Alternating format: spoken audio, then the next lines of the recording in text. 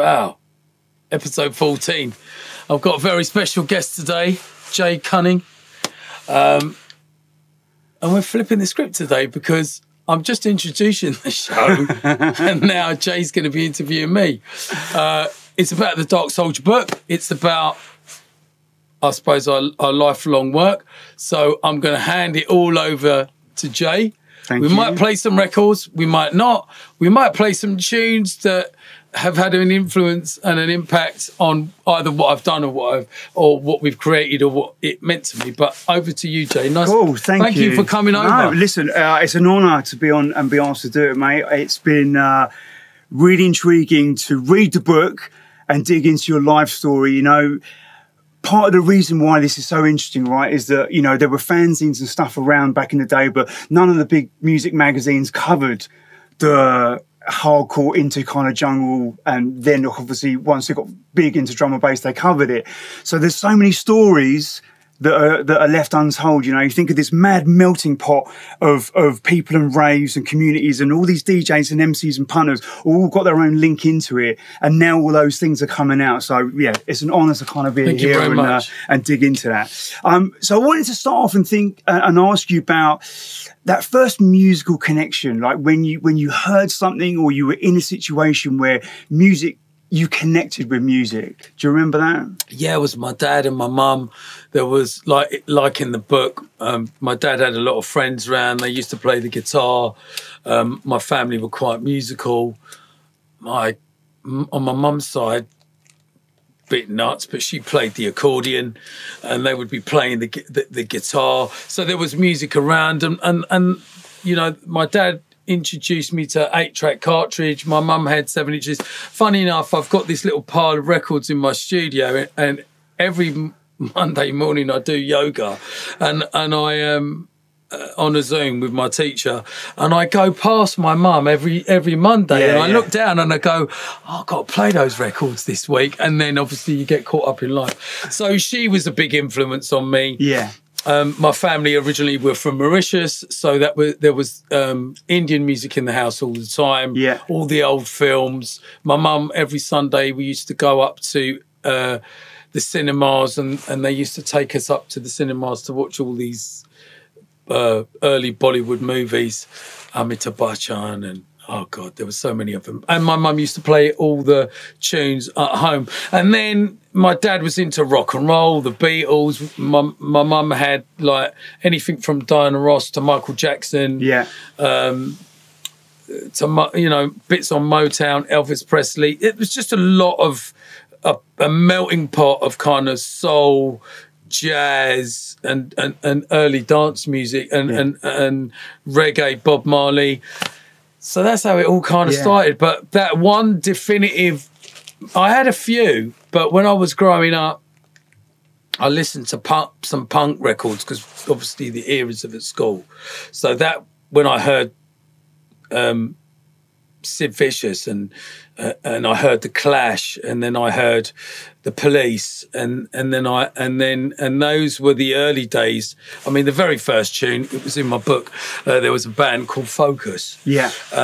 And they were like a hippie psychedelic. My uncle introduced me to that album. Yeah. Because he had a stack system, and I can remember it all had lights on it. I was only 8. I went round and I was like, what the hell's this?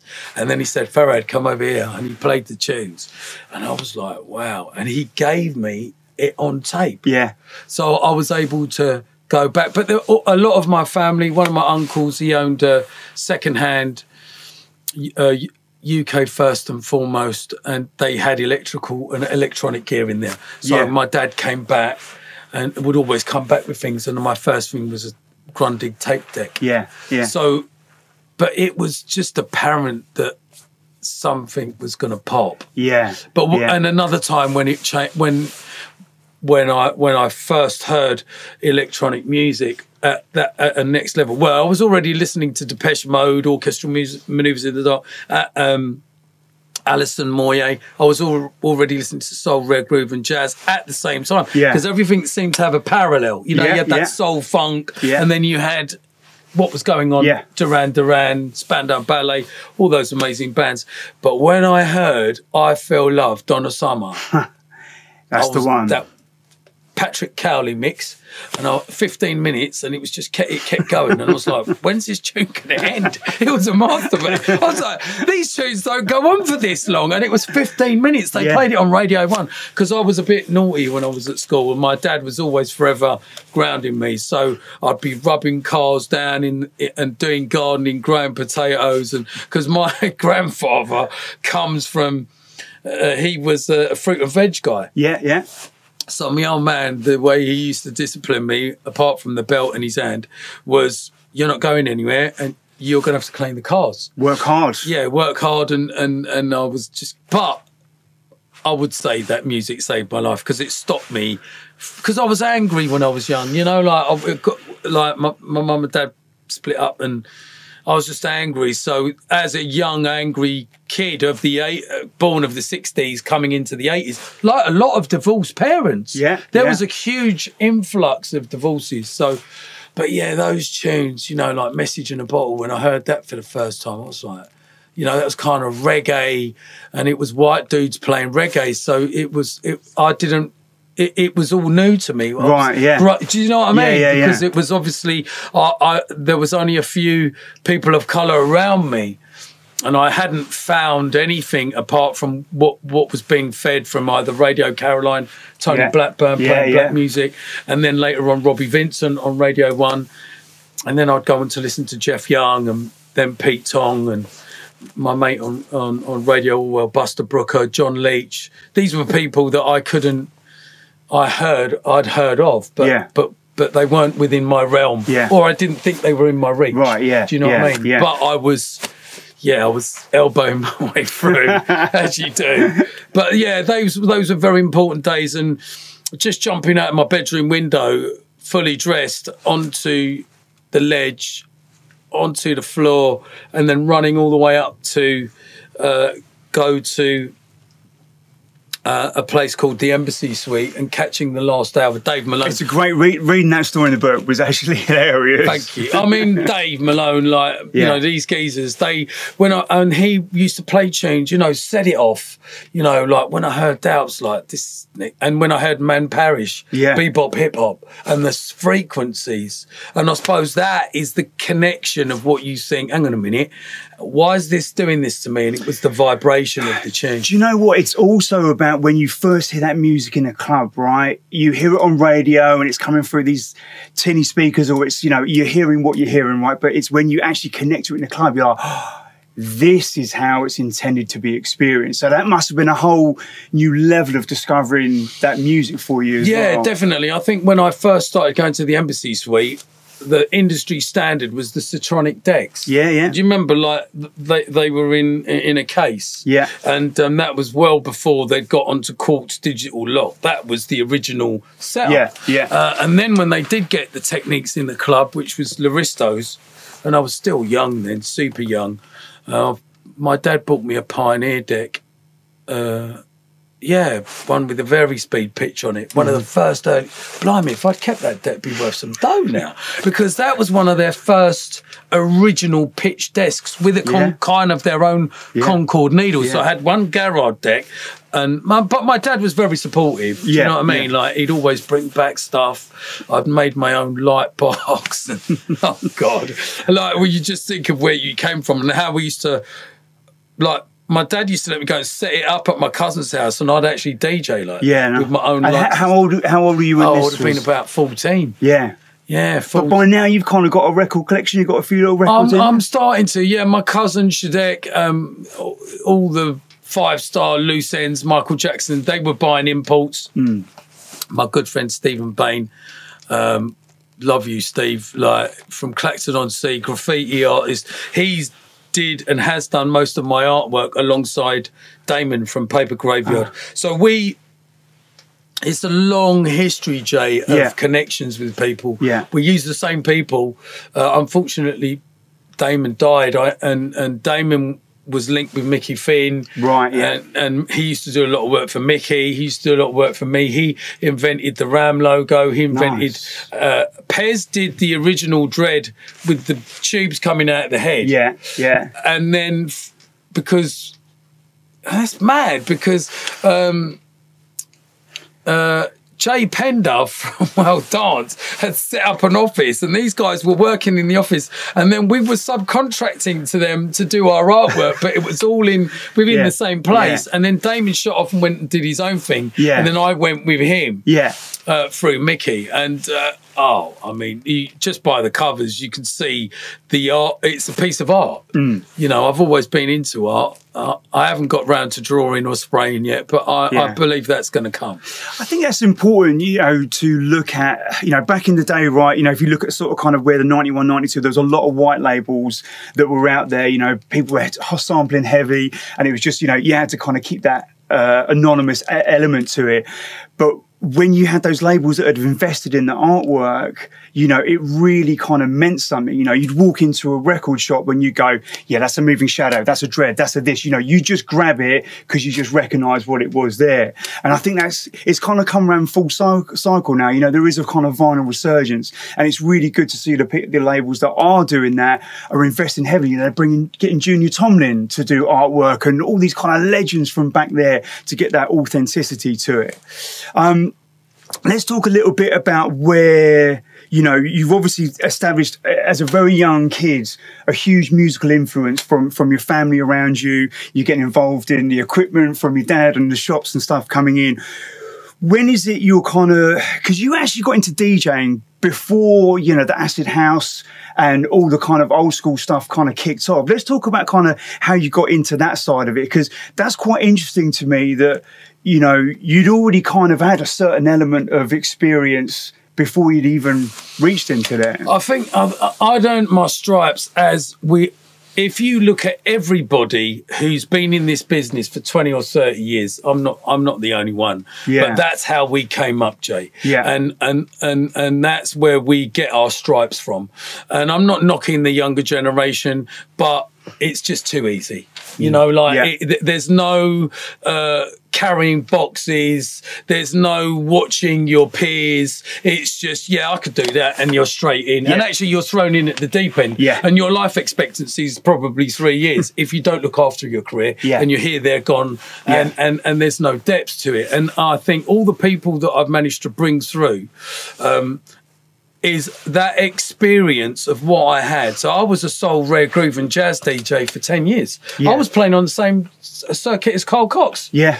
Ipswich, Cambridge, I was playing for Stu Banks. Yeah. There was another geezer called Kenny Khan that I was doing soul nights for, who went on to do jungle parties. But, you know, Laristo's in Colchester and Jimmy Dixon and these people were integral. Dave Malone, They gave us a platform to play. I was putting on parties at 16 at Woods Leisure Centre, and I didn't even have to mix properly then. Yeah. I was just fading in and fading out, but I knew what I wanted to play, and I was booking DJs like Pogo, and that already grew me in good stead because I was playing that. The new music then was hip-hop.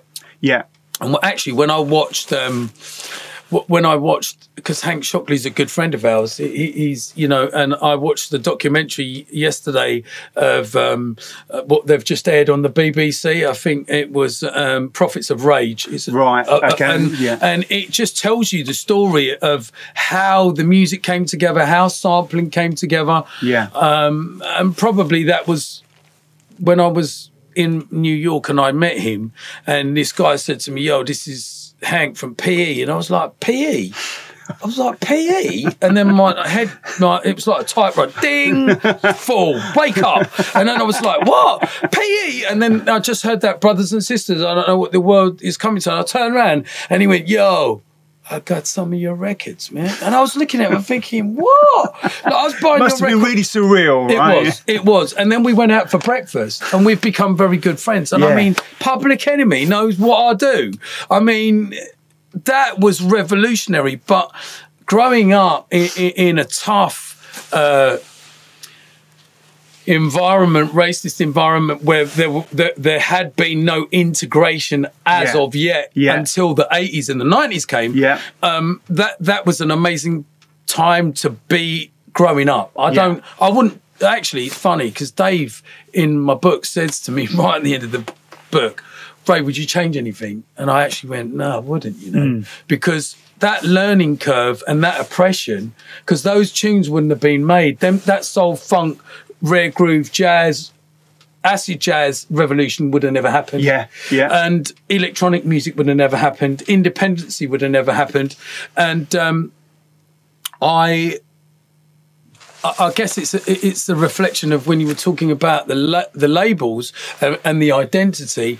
That young guy who just passed away, Jamal R.I.P., who brought up the SBTV. So see something like him, right? I knew of his work, but I didn't know exactly who he was until they shone a light on him. But look at what the legacy he's left, and it's true.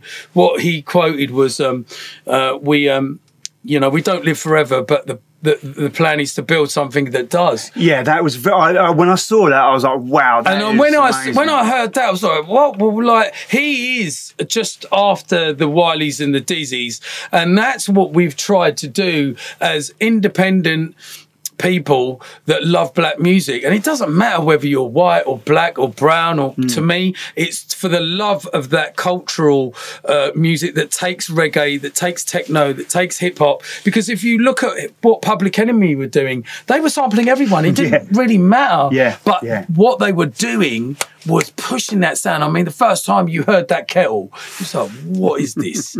Why is this sound so hard and so dark, but yet so soulful? Yeah. And that was what I built my philosophy on music, was like, it's going to be in your face when you're going to hear it, and you're going to know you're going to hear it. And that's what the legacy I wanted to pass on of what I'd learned from the likes of Bobby Bird, James Brown, Lynn Collins, sampling all of them and going, well, this music has to carry on. Yeah.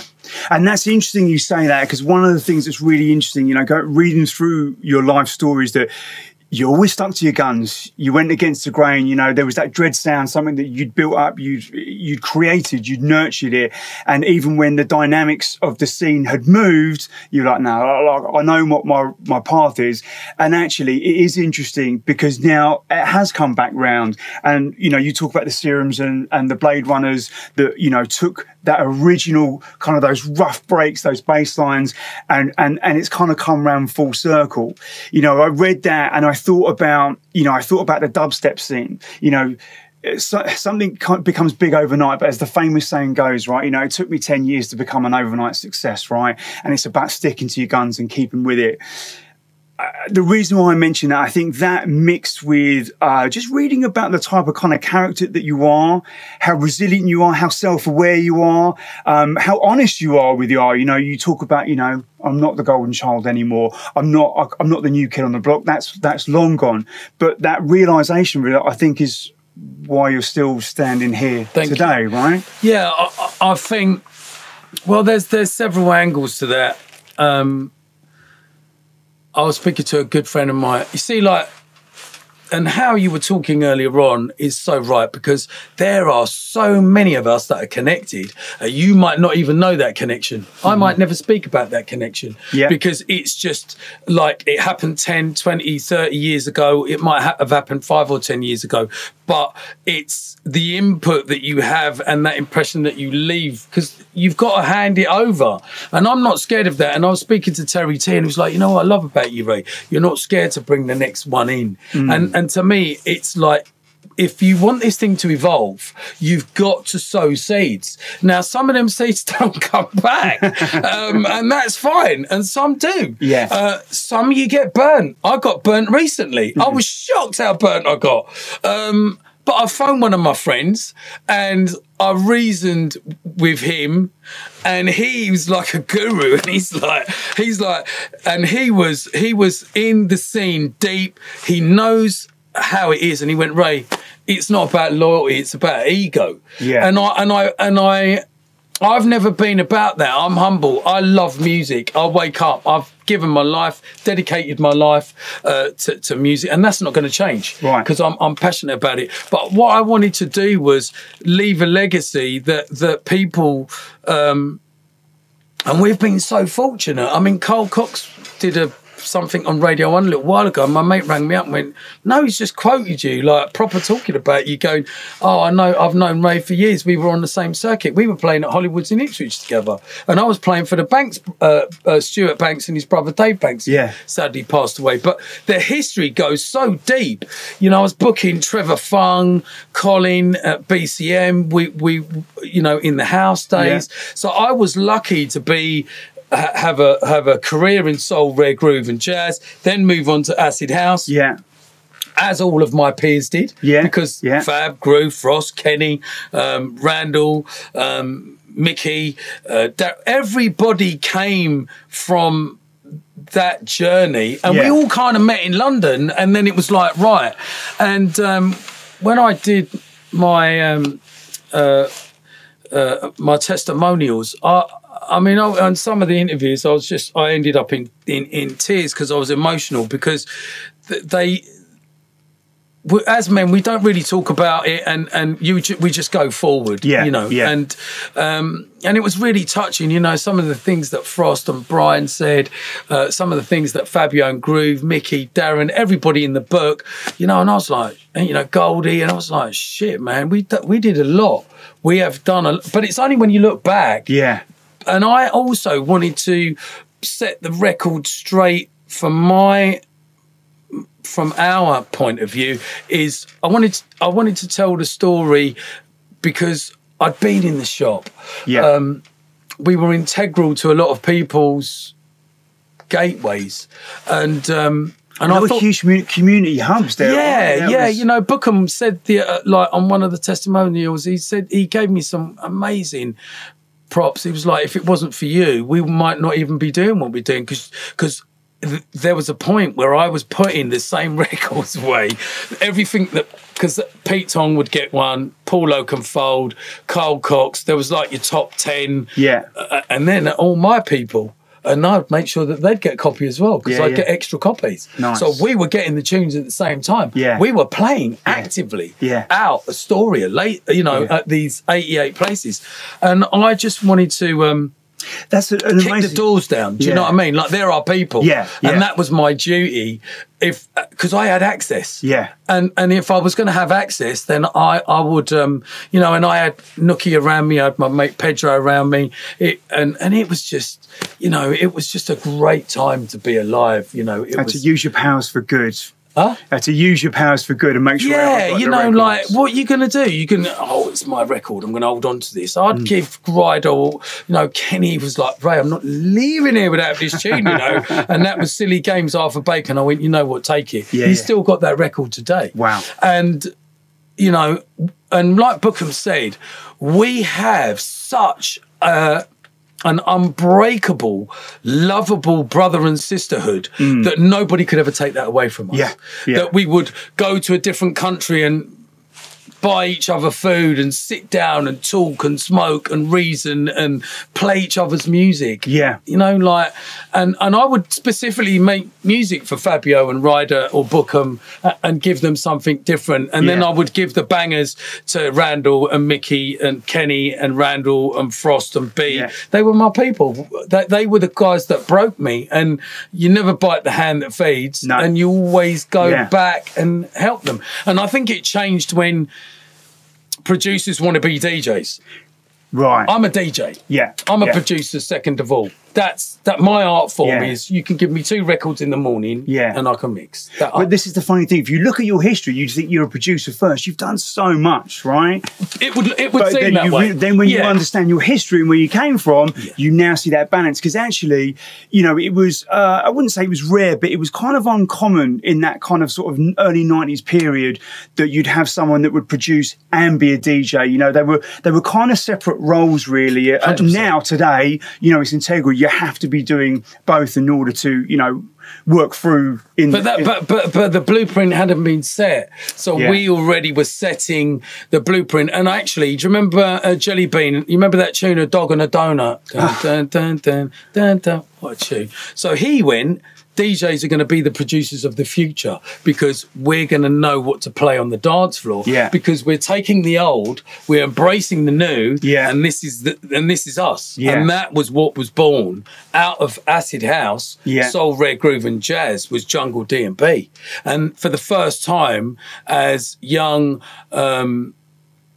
oppressed working class generation, whether you was black, white, brown, Chinese, we didn't give a shit. If the tune was good, we were running it. Yeah, so yeah. it was, we were able to contribute Yeah. to what was going on. You Yeah.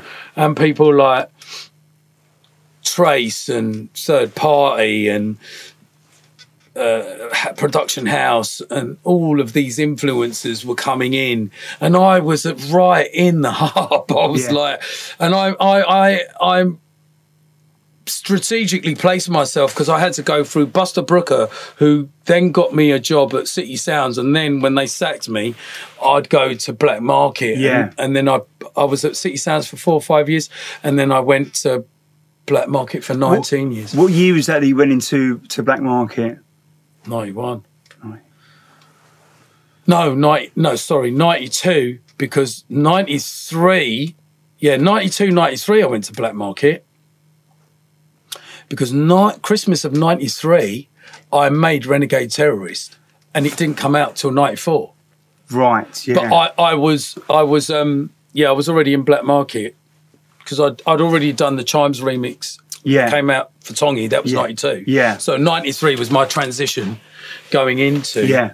Black Market Records. Let's talk about the Chime remix, because obviously that was the first kind of production that you did, and obviously did phenomenally well. Talk us about, you know, obviously at this stage you're a tried and tested DJ, right? You know your business, you know how to go to a club, you know how to turn it inside out. The production, what started the interest for you in the production side? This is nuts, actually, because that connection again goes to Rebel MC. So as I was learning now a different genre of music, and I was playing in London, working in London, getting the tunes, and I was playing at Astoria, and I got my break at Astoria through Carl Pearson and Dave. And actually, it was Alex P that found me in my mate's house, Nuts, in Colchester. Man's randomly listening to what I'm doing. And then him and James were like, you need to come to London. And I missed, my friend Tracy was a hairdresser. I missed going to Crazy Larry's, and the following week they'd moved, and I went to Busby's and I played there. Carl Cox was downstairs, I was upstairs, and everybody came upstairs to play, because I just played all the tunes that everyone wanted to hear. What year was this? This was... This 88, right. So, but you see, because I'd been playing regularly and I was schooled up, and I listened to this Chimes thing, and I was like, you know what? I can put a beat behind this, and I think I can do a raw version of it. Now, at the time, I was looking after Kevin Saunderson. Everyone was coming in from Transmat. All the Detroit techno guys, everyone would be passing City Sounds. Yeah. So Rebel MC was working at Noisegate Studios in Denmark Street, which is just round the corner from me. And I met Cole Tough Enough Brown. Right, he was DJing on the same circuit as me. Yeah. And then he said to me, Ray, you need to come in the studio. So I started with Cole. Then I got friendly with a guy, a young guy engineer called Michael, who sadly died. Michael was my first engineer. And I'd done a few things prior to that, but they were just experimental. And then it was, then I'd stroke up a relationship with Acid Aston. So, and who was from, he was from Blab's Posse. Freestylers wouldn't go on to do it. So when I did that, and I took the beat, and then I took the tune, and I made it quite dark, and then I gave Ryder his first dub plate, and he championed the tune. He played it everywhere. He started his set with it. So, and that really did put me on the map. And they used to call me Bonehead because they didn't know what this music was. They were witnessing. It wouldn't be until Pete Tong signs Goldie. you know, the album that a few years later we'll come to that, but but that remix, I did it. I gave it to Ryder, and he single-handedly championed that tune. Like everywhere he went, he played that tune, and from him playing that tune, Pete Tong rang me up, and Dave, who used to work in there, went, "Oh, Ray, lively." Tongy's on the phone, bonehead, and I was only young, so I pick up the phone, and he said, "All right, Ray," and I said, "Yeah," and he was always, Tongy could see things before they'd happened. Yeah, he was an A&R guy. Yeah, and he just said, "Look, we're going to give you some money, and I'm going to sign that remix that you've done, and I'm going to put it out on vinyl." Yeah, and I went, "What?" And he went, "Yeah," and then I put down the phone, and I'd got my first remix on FFRR just out of, you know, and then I just thought to myself, like, but you see, you don't really notice your achievements until you look back. Right. And that would be the green light for people like Floyd Dice from Production House, who would then come and find me and go, "See that tune? We want some of that." Yeah. This is what. Don't forget, this is jungle techno. This is pre-jungle, but with the breaks and the 4th floor. Yeah. And then I went on to pretty much remix everyone's Shades of Rhythm, Moby. I can't even. Sometimes I go on my Discogs and I go, "Wow, it's." But it was always, I want to do more. It wasn't, you know. And then the golden years came along, and everything I touched with that relationship with Nookie, turned to gold. And but I was always looking for the next sound. You know, like pushing the sound. Yeah. But yeah, that was, I suppose, that there. If I look back now and I think about it, I think, wow, that was a moment. Well, should we ever listen to it? Yeah, come on. Let's do that. I've got it queued up, ready to go. Like it's like I knew it was going to happen. And the actual original record as well. Yeah. I mean, I don't know. I don't know whether they liked it or not, but I guess they were embracing the New Kids on the Block as you do. Got to keep the fire burning, keep my attitude and turning. So really, production house must have got paid for that, because I just realised that's their sample, right? That's Baby D. Yes, Baby D. Yeah. But then again, I suppose that would become my signature of using soulful tunes, but connecting so people could sing along, but it could have that flip, because it flips halfway through, doesn't it? Which is nuts. I haven't listened to this for about 10 years. It's nuts. But when I used to play this tune in Astoria, because I used to start it halfway through, right? And that sound that you heard at the beginning, that's when it would come in with that, and it would go nuts. Yeah. So, just listening to the breaks and that now, it seems old but new. Does that make sense? Yeah, it's crazy. So when you're making this, what's going through your head if you're sitting in the studio? Because I'm assuming some of it's like a little bit alien. It's like...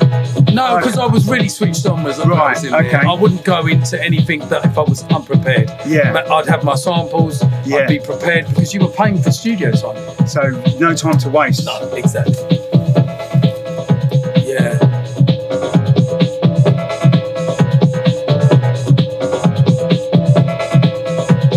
I love this bit coming, because it just goes dark, you see. But it was my way in. Do you know what I mean? It was my way in of getting stuff done, and I guess it was.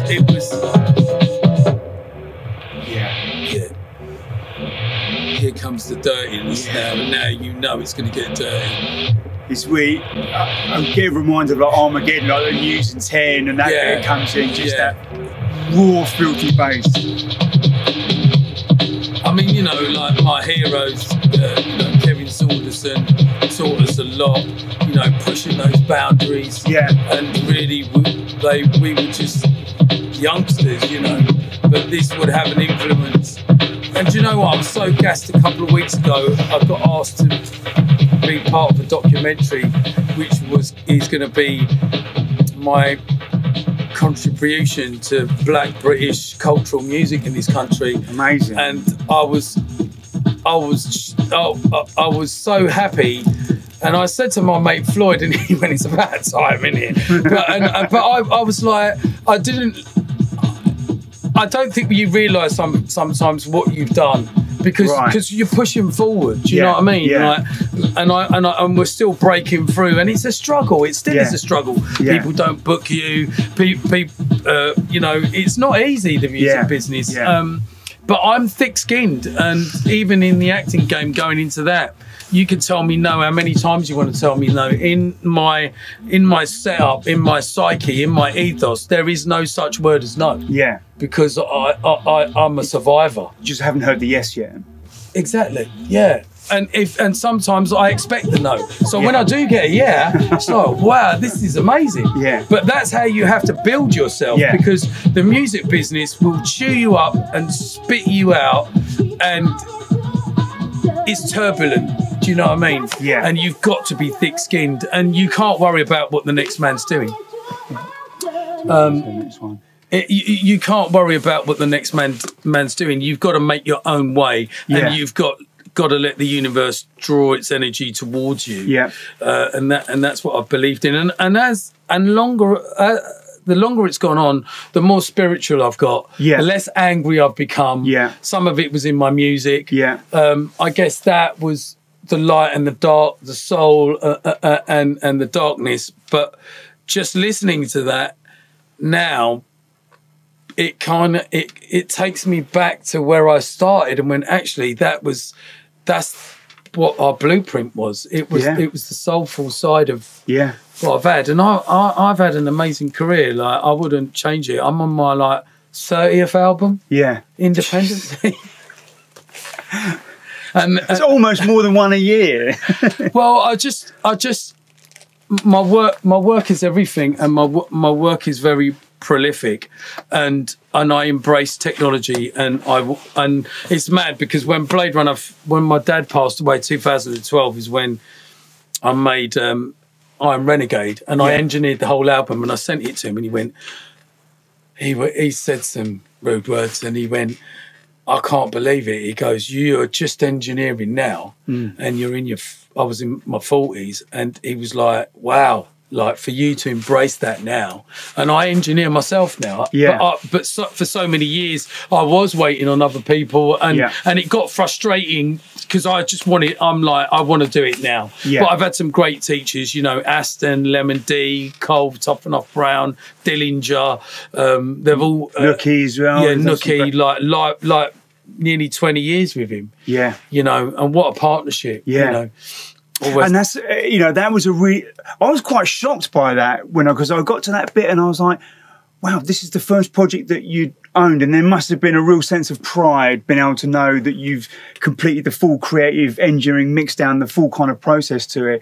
But if you look prior to that, how much music you put out, you know, you've obviously worked with some amazing people, had that creative direction to be able to be... Pete Parsons as well, Aston... Oh, the list is, and I mean, and I've learnt my craft, you know. I've dug in deep, and Blade Runner and Nookie, when I finally decided that I was going to engineer myself, and I suppose that's how I threw myself in. I was like, right, I'm going to make an album. I'm going to mix it down. I'm going to make it, and there was a really lovely comment on social media, I think it was on YouTube, a guy had got the whole album, mixed it together, and then put it up there. Because I wasn't so prolific on social media. It was I was still cutting dub plates and trying to be one of the last ones play records, and I just didn't want to give up. I was just like one of the last soldiers to keep going along with Nicky. And he put up some status, and then he put up, I'd heard along the way that Ray Keith had lost his way. I don't think so. And he said this is a tribute to Ray. Yeah. What an amazing album. Yeah. And there was a lot of pain in that album because I'd kind of finished it halfway, and then my dad passed away. I just finished the album, I think, and that's when I dedicated it to him. And that was a tough time. You know, it's tough when you lose people that you love. And now I'm the elder. And I was like, I don't want to be the elder. I've got more questions. You know, sadly, last year, my uncle passed away and my cousin passed away. And I went to my auntie's house and I was the only one wearing a Muslim beanie. And I was like, how come you lot not wearing no hats? And they were, Uncle, you're the oldest one. I was like, what? I said, nah, mate, this can't be happening. Like, I've got questions. Yeah. But suddenly, you're kind of left there, and now you're the one that's got to find your way. Does that make sense? Do you know what? I'm pretty sure the elders before you also had questions, right? Yeah, 100%. I mean, I'm lucky. I've got a great set of friends around me, male and female. I love them very dearly, and they have kept me on an amazing path all through when I had my episode. And just, you know, you got to believe in yourself. Do you know what? It was really interesting reading the book because every other chapter is current. So you're talking about a period in your time, then you're talking about when you're writing the book, then the next chapter. And I've never read anything like that, but it actually really made it felt like you were with you while you were reading it, because big up Dave Jenkins, my co-writer. I've been a good friend of mine for 20 years, an absolute legend, Dave. Big up. So I mean, we toed and froed a little bit as two people would do in a marriage or any type of intense relationship. We cried together, we laughed together. There was some real deep moments between him and I, which were amazing, and he really does know me. And this is what we wanted to do, Jay. We wanted to leave our legacy and something that was current. It was a unique time to be, and in 10, 20 years' time, when our kids have had kids, they'll be like, Dad, what, Granddad was in a pandemic and you was with him? Do you see what I'm saying? Yeah. And when we sat down, and before we even put pen to paper, because I chased him a few times, he'd had a bit of bad luck. And I was like, Dave, we need to do this. And this can be all good for both of us. And this is going to be amazing. And we sat down and we curated what this book was going to be about. Right. And we went strategically, how are we going to write this? And we went, right, it's going to be three things. It's going to be a bibliography of jungle drum and bass and our work. So it would have timelines. It would, and everybody that's read it has said to me, "Oh my God, I remember that. Oh my God, I remember that. Oh my God, I remember that." And if you had been born in the 60s, that was part and parcel of what we wanted to do. We also wanted to have a diary of COVID, so we knew what it felt like, and that was documented as well. And also, I wanted to tell the story of all the people that may not necessarily write their book themselves, but they are documented for the rest of their lives in something that it's a legacy of, that it's not just ours, because of the testimonials and the people that are in it. They are very, very important and integral, either shaping my career, helping my career, or helping the scene. And that's what we set out to do. So it was that was the angle. And because I'd worked with so many people and I'd A&R'd so many people and signed so many people to majors, and then I was, you know, I ran Best of British. I ran Atmosphere, bought it from Jay, another Jay, bless Jay Frenzik. I learned a lot of new skills within the music business scene, and it was great. Nothing lasts forever. But I'm glad we did the best we could at the time, and the book was very important that it was, and also a personal. The full thing that it was a personal growth. Right. Of surviving.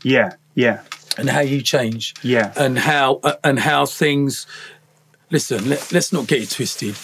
If you look at real life now, we have an epidemic of crack cocaine, heroin, drugs on the street. Our young black, Asian, people of colour, young white guys stabbing each other because it's all put down into the streets of this is kind of cool to be doing what you're doing. Yeah. And it isn't.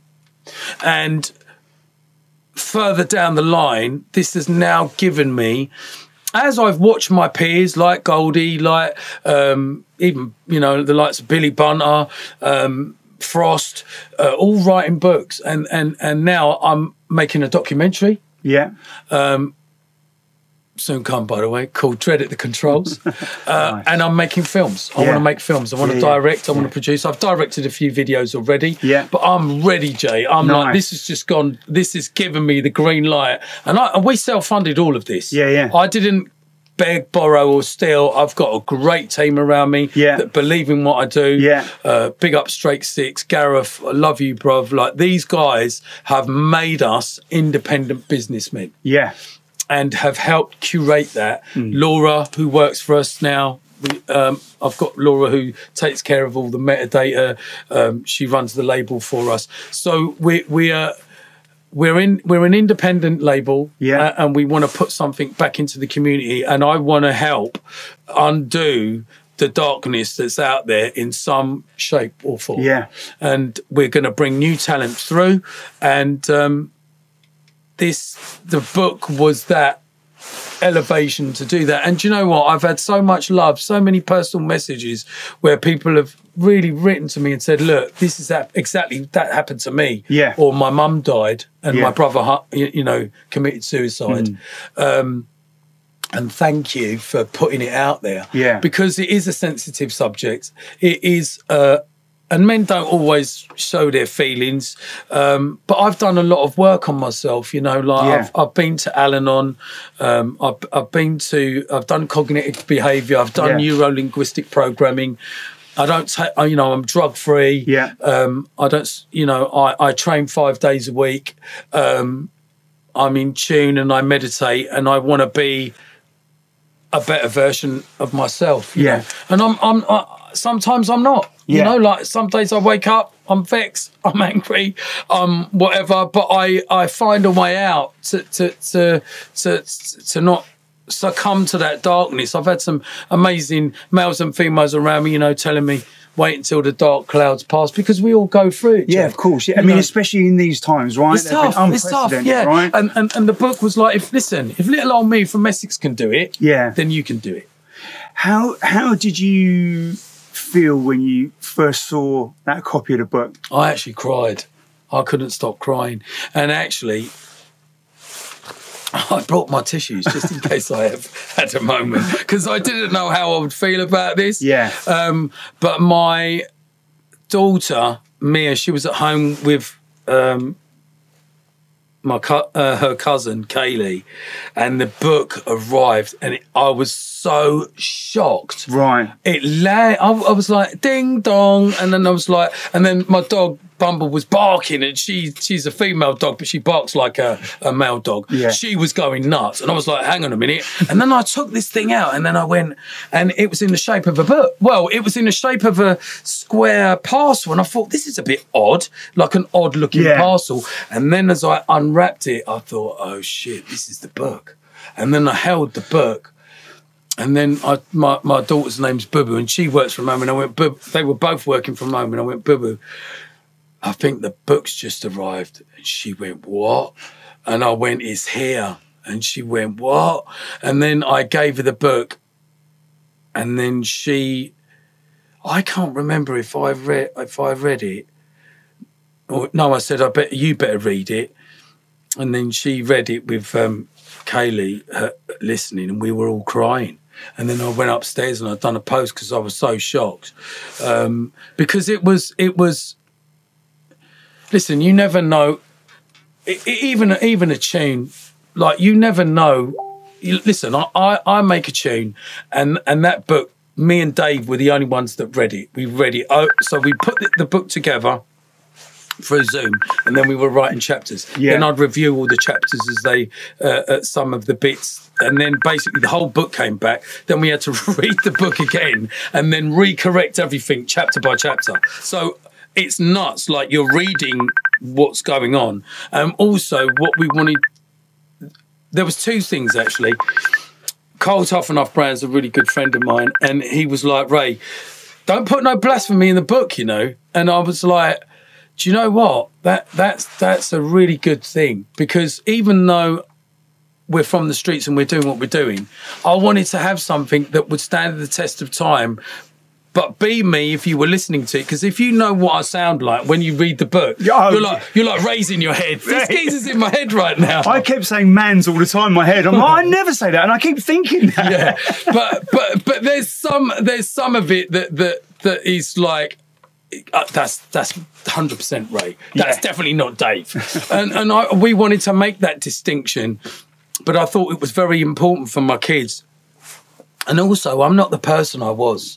You know, I've grown up. I've you know, you can't fight the system. You know what I mean? You have to work with the system. Yeah. And if you don't work with the system, then they're going to blow you out. Yeah. Do you know what I mean? Yeah. You know, and you've got there's a way of doing things, but doing things with God's good grace, and that's how I've learned. Yeah. You know, you can't go this way, you go that way. This door's not opening, open that door. Yeah. Do you know what I mean? And I've tried to bring my people with me. I've still got the same friends. Some of them we've parted because we're just not the same, and you grow out and they grow out of you. Yeah. But you know, that it was important to do something that people could. And it's not just my story. This is the story from next door. This is people that happens in everyday life. They have things happen to them, and I think there's a thing is when you look at someone that's in the public eye, or a musician or an actor, you forget what did it cost them to get there. And if you read the book, and if you read most biographies, it's a turbulent life that keeps you going. You have great tragedy, and everything happens so bloody quick. Every 2 years there was change. Something was happening. Yeah. You know, and there's sometimes I look at it and I think, how did I get through that? You know, like, wow. You know, it's through adversity, and I think, you know, it's clear throughout the book, you know, there is some bad stuff that has happened, but you've carved a way around it and gone, right, you know, I'll take part of that, I'll bring it on board, but I'm going to keep still pushing forwards. And you can't, you know, 30 plus years later you're still doing it, and I think that's one of the only ways you can do that, right? You know, each experience, you've got to love what you do. I've loved it when I've had no money. I've loved it when I've had money. I've never fallen out with it, and it's always been there for me. And if I go in a dark place, I go in the studio and I might make a dark tune, and you know, I was talking to one of my good friends. I'm working with a creative team. I want to big up Luke, and I want to big up Danielle. They're on my creative team for film, TV, documentaries. And you know, the gateway to hardcore drugs, I guess, is smoking weed. And the gateway out is smoking weed. It's whether you can have balance. Do you know what I mean? Some of my friends do it really well. But it's just not for me, you know. And what I'm saying to you is, there's a lot of darkness that's bestowed upon people, you know, working class people, middle class people, because addiction is real, you know, whether it's alcoholism, whether it's pills, whether it's whatever, but it's whether you can find that light at the end of the tunnel, and that's what I'm about. Do you know what I mean? Like, you can't change everyone, and somebody wants to have to change. Of course. You know, you got to want to do that. And I think as long as there's enough of us out there that have had a turbulent lifestyle and got through adversity and can keep going and be positive, I think that will hopefully open the doors for other people, because they look at it and go, well, if he can do it, I can do it.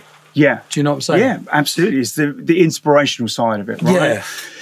I want to kind of go back a little bit to like that early 90s, that kind of sort of pre-jungle era, because that sort of acid house, the kind of bleep, breakbeat, into hardcore, into jungle, which just, it all happened at such breakneck speed. You know, 91 to 93, it just went, boom, tempo went from 125 up to 160, 170 if you're on Ibiza Records, and Noise Factory was pushing up that tempo. What's your thought process about how that kind of music is evolving, and what are you seeing when you're playing in clubs as to how that is shaping and influencing what you're doing as a producer? I think a lot of people get it.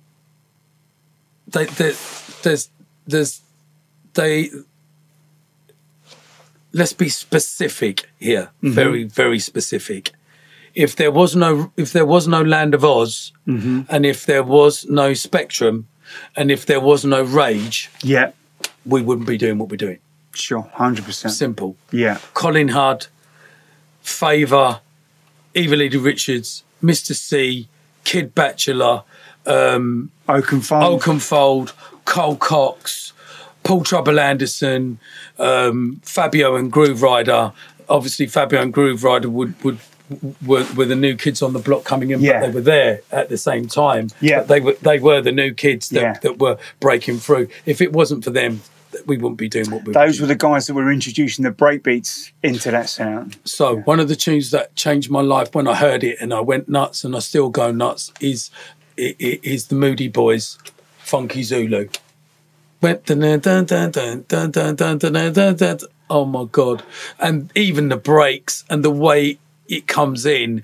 And then there was another tune called Ulysses by Eva Lady Richards, and I used to play that, Ryder used to play that, and it's just a kick and a snare, but it had that little reggae bit in it, and then it just used to have this high-pitched bass line that was played, which was a sine wave going up and down the keyboard, but it was a reggae influence.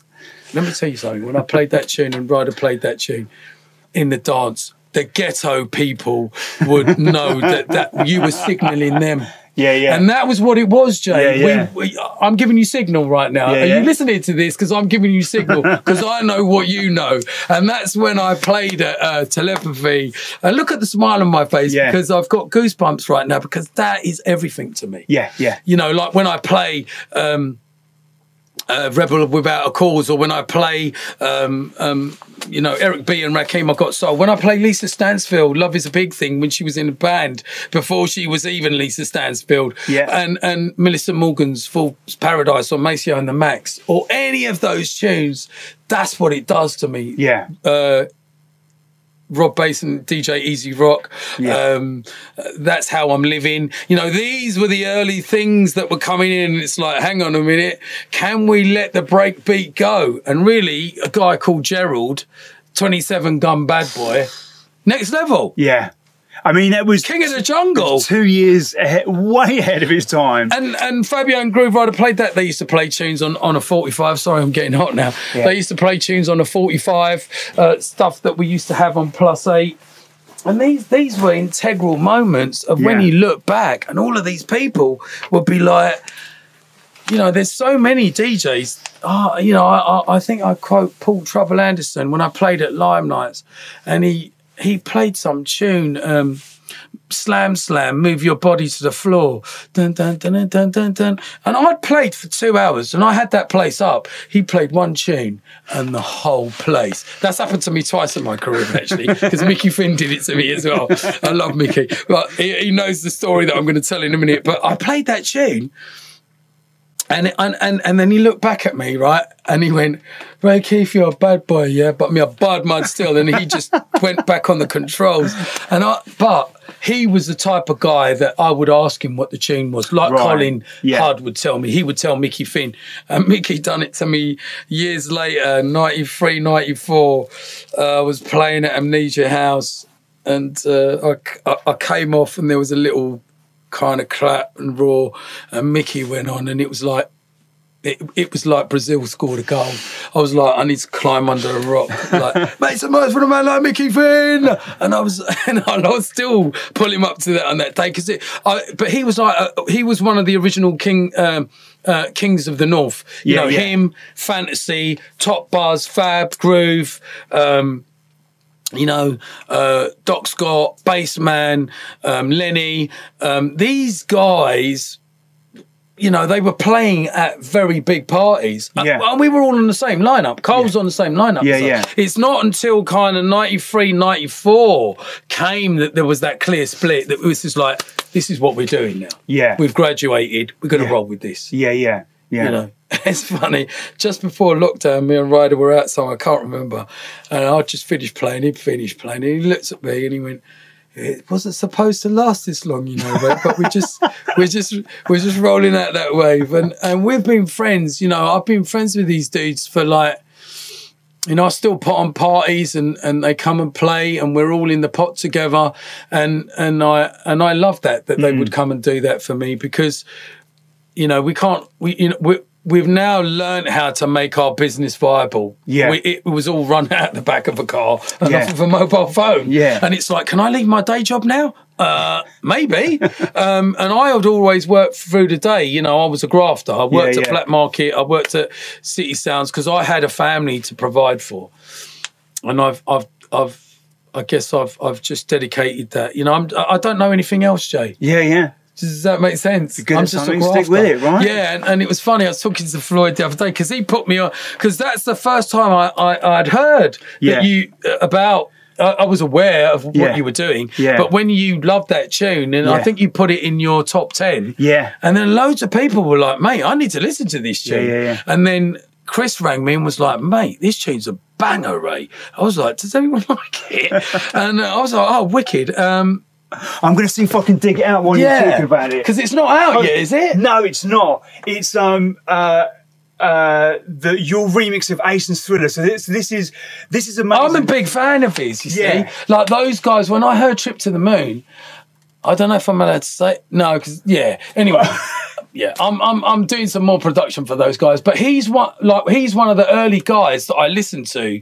You know, just like LFO. You know, like when I first heard that, and when I first heard Nightmares on Wax. I mean, what a tune, Dexterous. What, like that? Certain tunes they just mash me up. Like SMF Guillotine. I mean, I was fortunate enough to remix that, but I mean, I'm a fan. People don't forget, I'm still a fan of music. Do you know what I mean? And that's really important to me. But play it. I'm going to. So this is Ason. So Ason, we all know Ason, Trip to the Moon, Part 1, 2, 3, Close Your Eyes, did some amazing stuff on Production House back in the day. And then, you know, took a bit of a hiatus, went into his film stuff, and then came back. I think it was about 3, maybe 4 years ago. He did a couple of releases, and Thriller was one of them, which is an amazing tune.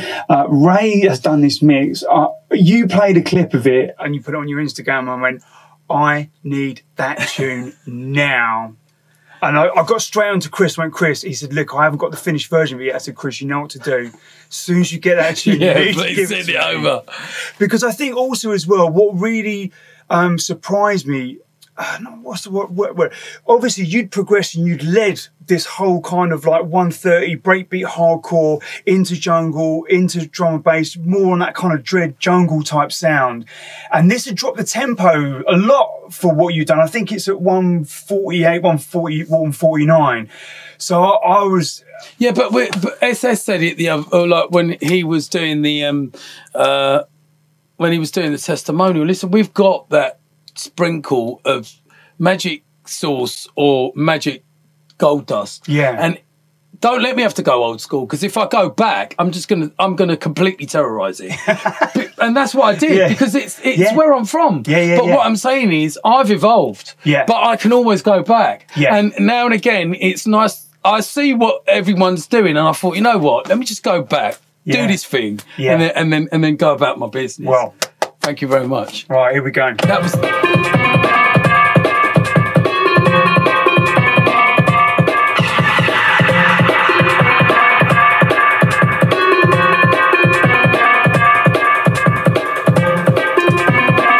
Yeah, and it just felt right. Like I was like, yeah, I can work with this. Yeah. Listen, when I was remixing in '94, this is how easy it was for me. I was like, yeah, I can do that. Yeah. Because I can already hear it, what I want to do to it. You know?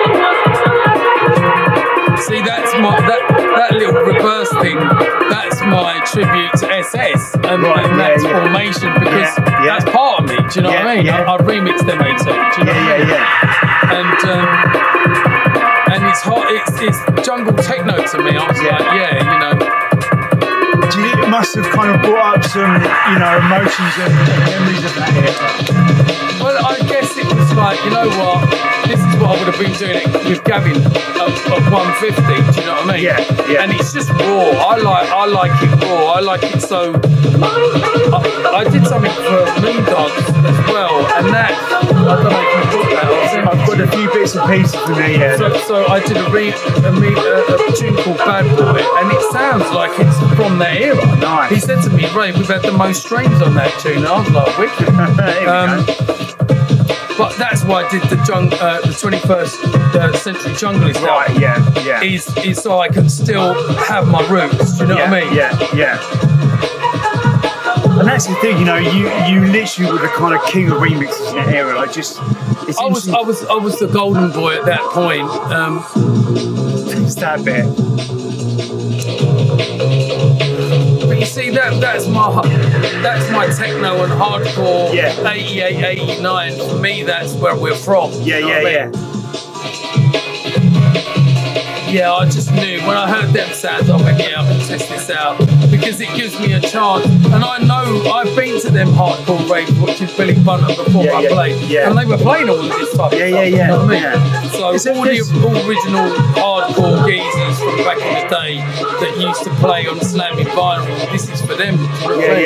There's a big resurgence of like authentic hardcore sounding music from 91 to 93-ish, and also jungle drum and bass from around the sort of 94 to 96. I'm going to send you a few bits and pieces. It's amazing to hear that people have taken that influence and are writing stuff at 160. See, even this is again that light and dark balance, right? That's the euphoric kind of, because everyone was back out their nut, weren't they? And it's like, and this reminds me of Paradise or.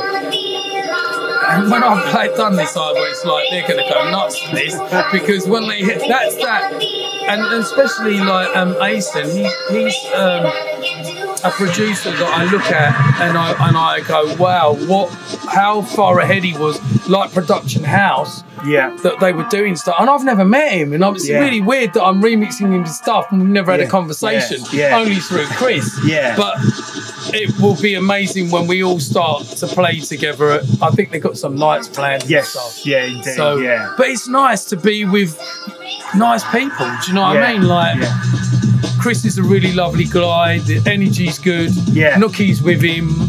He's doing some stuff. Nookie just sent me a remix of Sweet Sensation. I don't know if I even mention that right now, but it's out there now. If someone plays it, sends it to me, I'm going to play it. So, but I'm blessed, you know, and I guess what I would like to do is even if I could just be slightly like him, is like a John Peel of being able to be a gateway to playing it in, you know, all the diverse sounds of jungle drum and bass. Whether that's Liquid, whether that's Tech, whether that's Neuro. If it's good tunes, we're running. Good music, you know good music, right? But I forgot about this because I haven't played it for a while. But thank you for the lot. Yeah, nice, love it, mate. It's a perfect. And to hear you go back to your roots and do it, you did smash it. No, thank you. I think at the end of the day, you can't never forget where you come from. And I think every now and again, you've got to go back and you touch something and then you just go about what you're going to do. You know what I mean? And I've just done something a couple of days ago and I said to Chris, I've said, if I send it to you, you're going to want it. Because it's like serious jungle techno. I played it the other day in the car and I was like, it's a bit of a naughty sample. But the tune just sounds bad. And it just sounds like old school Paradise AWOL vibe. Yeah, yeah, you know what I mean? yeah. But Because that was what was really. I actually kind of musically missed out on '93. My family moved to New Zealand, so I was out raving '91, '92.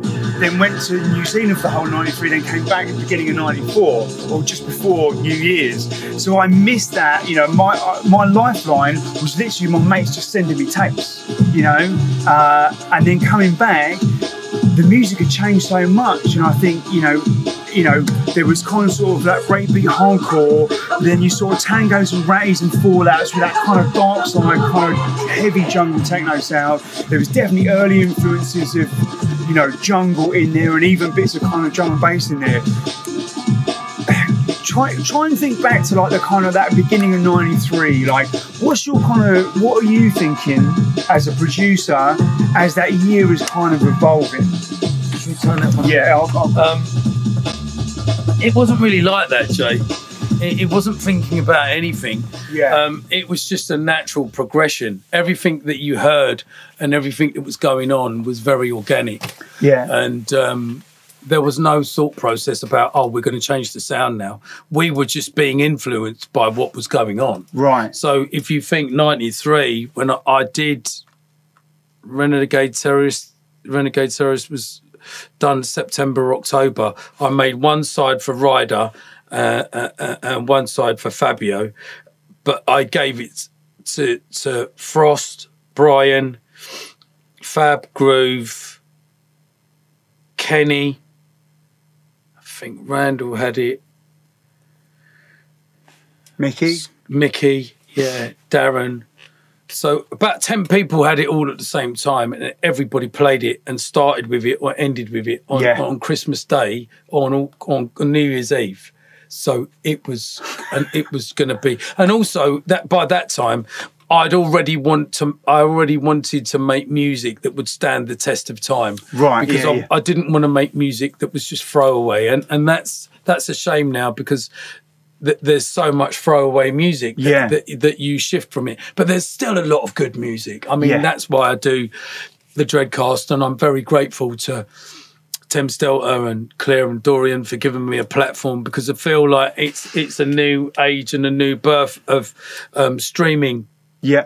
And to be still at the forefront of that, and to be able to have the Blueprint show to celebrate old and new artists coming in, influence from those days, and then to carry on with my Dreadcast, get so many exclusives. Like people phone me and say, "Ray, can you play this? Just had something from BC. He sent it over," and it's just nice for people to send it, and we get a great reaction from my loyal followers. They just, whatever we do, they're there for us. So thank you for the people that support us online, because it's really important, especially through lockdown. As much as it was hard for people out there, it was hard for everyone, and that was my way of connecting. And I was actually driving up to London, doing the show by myself, nobody about, I'm back home, and there was no one on the streets, but I was connecting. Do you know what I mean? And some of the shows were crazy. Like there was like 400-500 people at one time, because nobody was doing anything else. And I was talking, staying positive, and doing what we were doing. And big up Origin for that. You know, like that. You know, if it wasn't for pirate radio station and pirates and online streams, still carrying this music. Because sometimes the major stations don't always reflect what's going on the underground, until it gets popular. And then you've got another. So you know, it all helps. Big up everybody that does weekly shows or monthly shows, and that takes the time out to, because that's a very important thing for me. You know. Yeah, for sure. I think, like you say, it's great to be able to kind of play music. You know, I've had some really lovely messages from people, and I've always replied, actually, like, it's being able to still play and be able to connect to people that's actually saved me. I went for a big wobble like a year after lockdown, and actually it was the radio that was really kind of like that moment where actually I thought, you know what's going to be all right. You know, you can still connect with people, have a bit of banter, play a few tunes. Great. You know what? That's topped my cup up nicely, actually.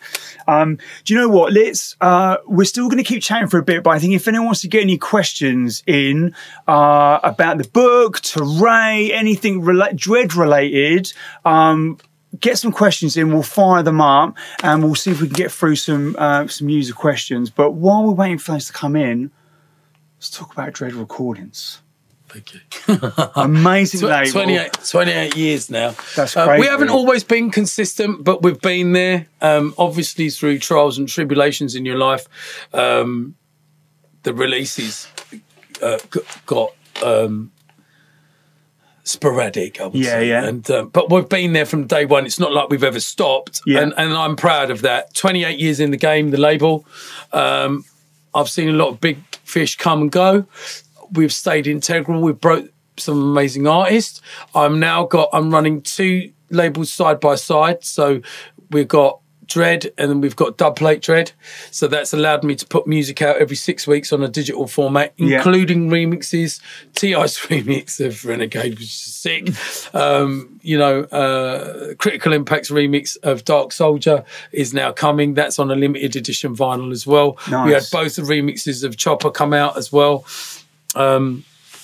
Which is, we do limited edition 500 releases just for the kudos of the release, so people can buy something who are vinyl collectors, so they'll be worth more further down the line.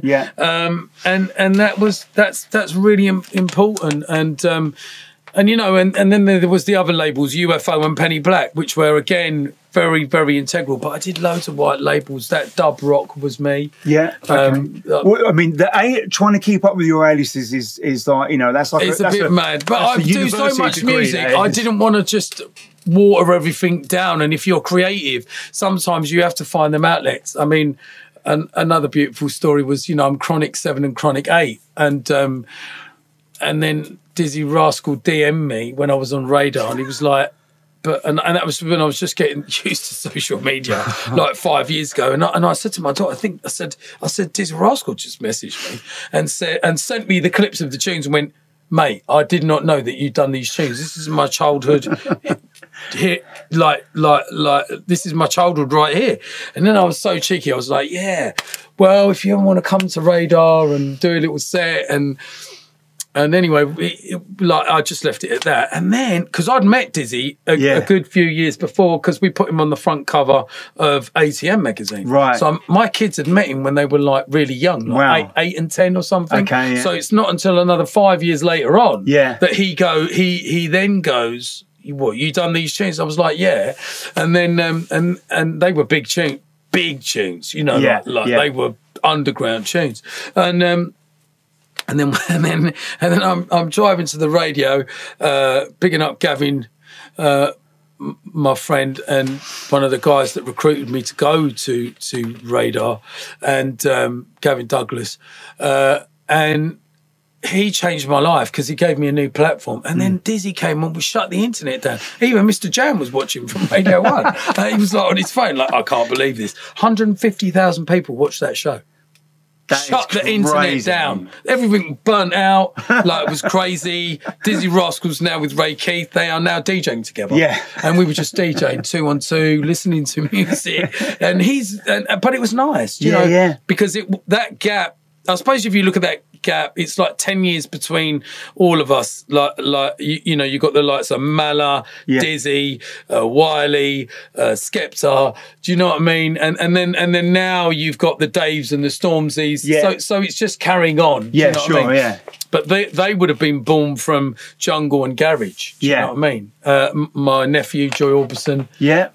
So it was a big, lovely melting pot of what was going on, and it's nice to be part of it. You know, we didn't have the internet then. You know, I didn't know, like, you couldn't see me. Yeah. There he is up there. And then Monday you'd be waiting for the tape pack to come out, or the week after. Yeah. Or you'd hear me on a mix on Kiss or maybe Radio 1. And then there was MySpace. Yeah. MySpace, quite, Do you see what I'm saying? Yeah. There was no way of seeing anybody. No. And you couldn't even take a photo back on your phone then. No. You couldn't. I mean, you didn't have phones. You know, no one was on that. I mean, the other day I was DJing in Bristol and everyone's on their phone.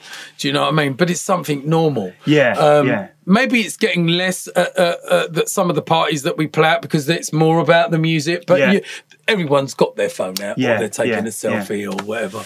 And there's nothing wrong with that because it helps to promote and keeps captures moments, right? Yeah, and also it's a different way of communicating now. Do you know what I mean? Yeah. It's like I walk around now with a 2 terabyte hard drive. I plug my hard drive in. I've got better music on there, and I don't need to worry about anything. Yeah. And all of us have broken our backs, selling and carrying music. The amount of boxes, and all of that. Today's osteopaths and chiropractors are doing all right thanks to that generation. Probably are. I've had to have my back straightened out. But also, it was a different type of social media place. I miss Black Market. I miss Hype and Brocky and, man just passing through. The place is a whole cloud of smoke. Myself and Nicky have worked together for 19 years. I know him inside out, and we all have ups and downs. We get married, we get divorced, we have kids, we lose people, and it's just that cycle of life. But you're all supporting each other. Yeah.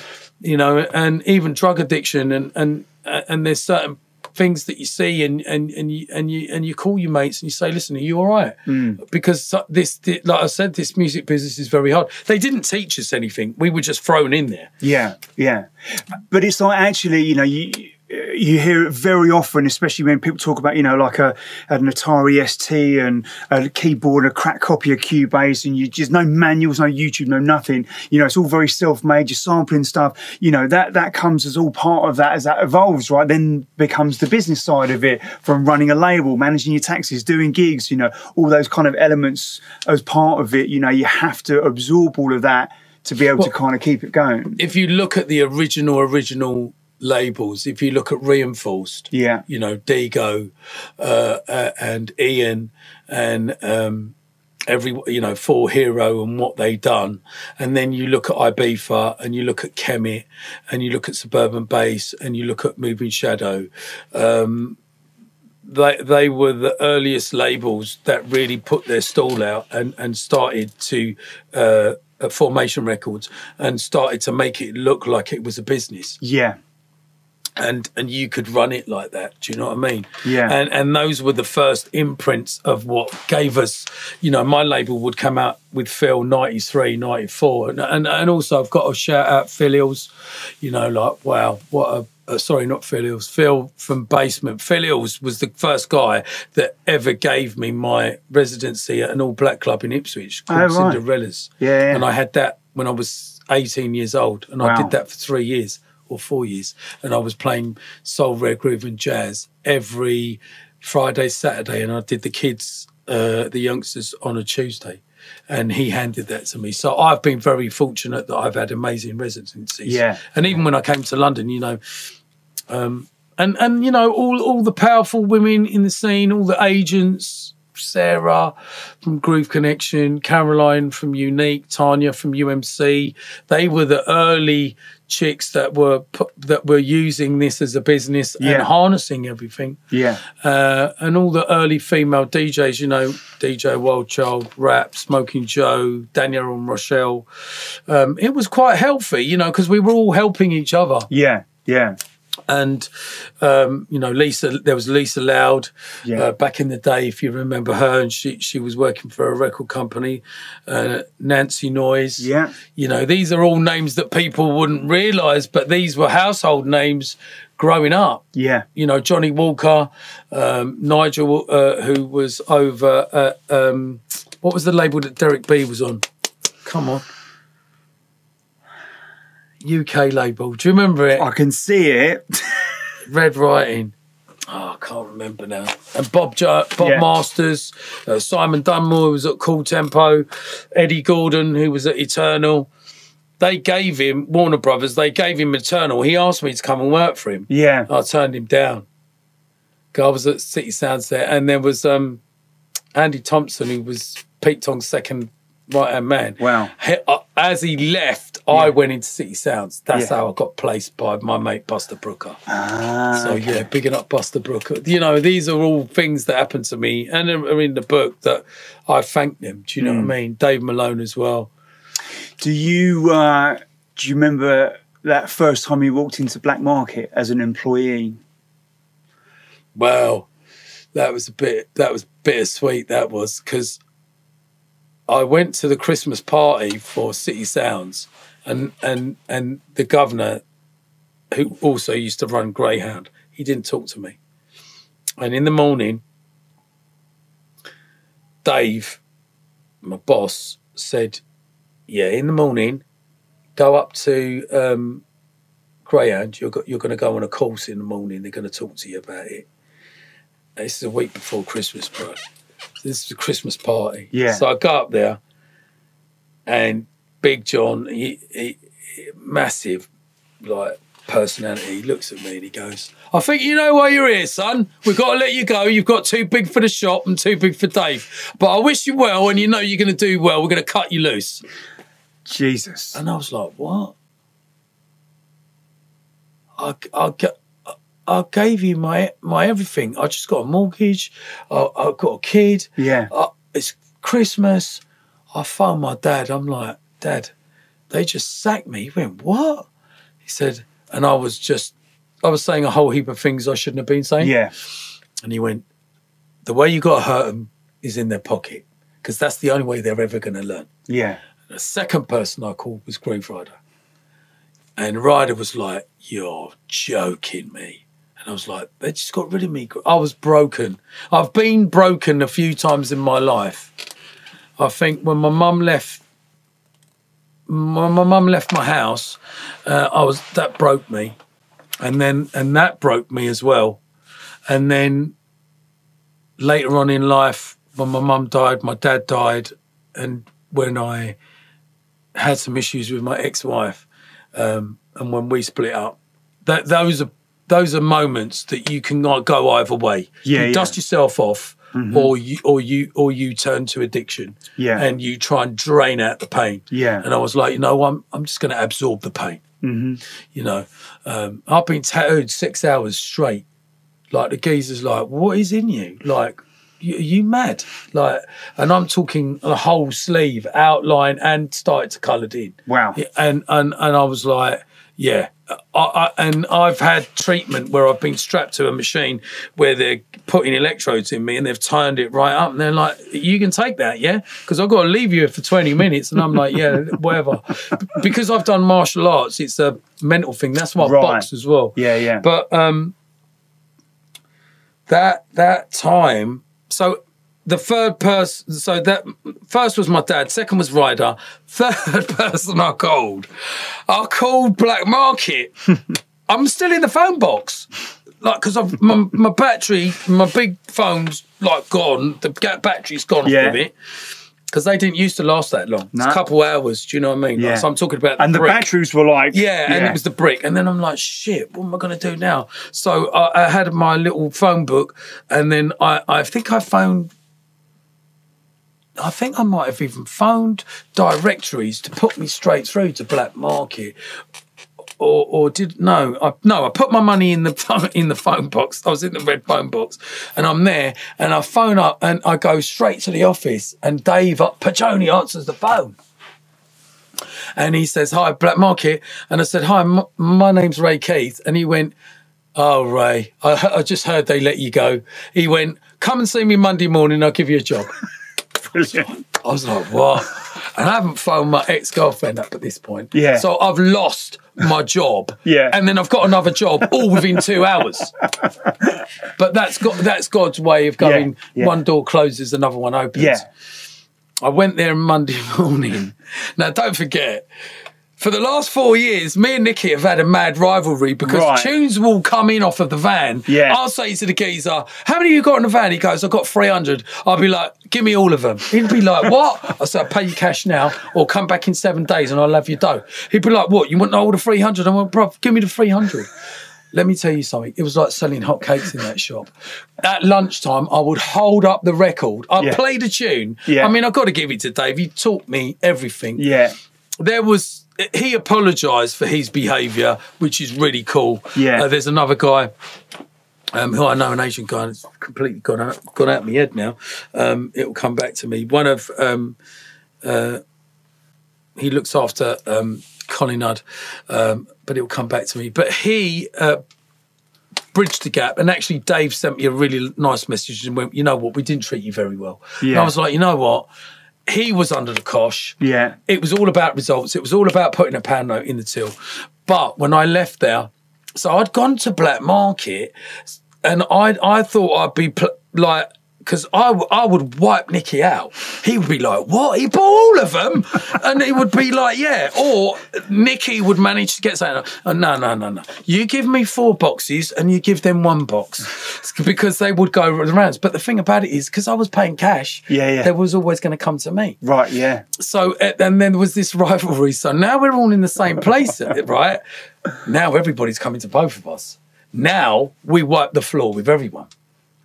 I mean, really and truly, there should be a documentary just on Black Market, I think. Yeah. But, you know, the sad thing about Black Market, and I've never really made a public comment about it, but they were all too bloody greedy. And that is actually an example of how something can be so great and then absolutely worth nothing. Yeah. Because it's worth nothing today. Yeah. Because they fought it out, because they didn't come around the table, because this one was pulling and this one was pushing, or I own this and I own that. And I tried to buy into that many times, but they wouldn't let me buy into it. Yeah.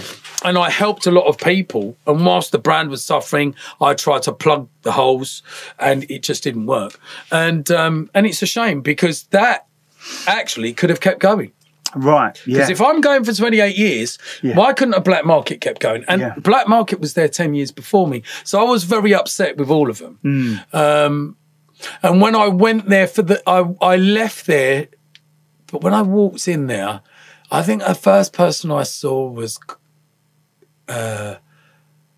Nicky, Sophie, Zach, and I'd met Dave. And then we just all became a family. Yeah. Do you know what I mean? Yeah. There's Sharon, who's in my testimonial. There's Miss Pink, who came afterwards. What an amazing time we had. I mean, we just... it was... We got so popular that downstairs was hip-hop and Sophie was running it with another guy, and I forgot his name now, black guy with locks. And then they was like, do you think you could run it downstairs? And we're like, listen, we clean up. And then obviously dubstep came in with Youngster. But those days were magical. They were the best days, some of the best days of my life. But I'd had some amazing days with my friends who I'd worked with, Paul Woods, young guy. Me and him were like brothers, you know, and he was just young. He was so young. And we were working there and it was an adventure. I'd already been going up working at Ferrucci's in Kings Road. You know, I was travelling from Clacton-on-Sea. I was travelling from Colchester. I'd get up early. And it's funny, I was speaking to Floyd yesterday and it's like, we're always on our grind. You know, like even if you're having dinner, I'm still on my grind watching can I make some money right now? Like what, you know, you don't stop because when you're self-employed, there's no, but it's not work because you love it. Yeah. Do you know what I mean? As long as your bills are getting paid, and I'm learning more now to be a businessman, not to take things personally, to make sure that I can run something that like Jamal said, R.I.P. And he had it so right. What a young soul he was, you know, to let something be there for the whole of eternity. And I hope that when we're gone, we were talking about this. What is jungle going to mean in 20 years? I mean, it's hard. It's hard thinking about it, isn't it? Yeah, it is, because look, we've done nearly 40 years now. Yeah, I'm over half a century. Do you know what I mean? I won't say how exact, but I'm over half a century. Yeah. So if I'm over half a century and maybe, God willing, I've got another 10, 15, 20 years, what is that going to mean?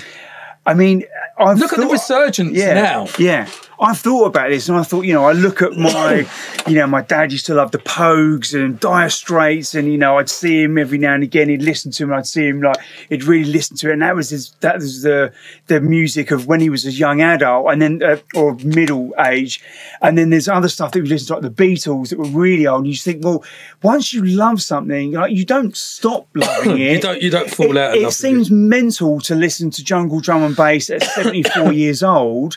but then it might have seemed crazy to listen to Elvis Presley when you were that age back in the 50s and 60s. I think it's... I think the legacy that we leave behind, even, you know, like, I used to sort out Brocky, Nicky, like I said, Doc Scott.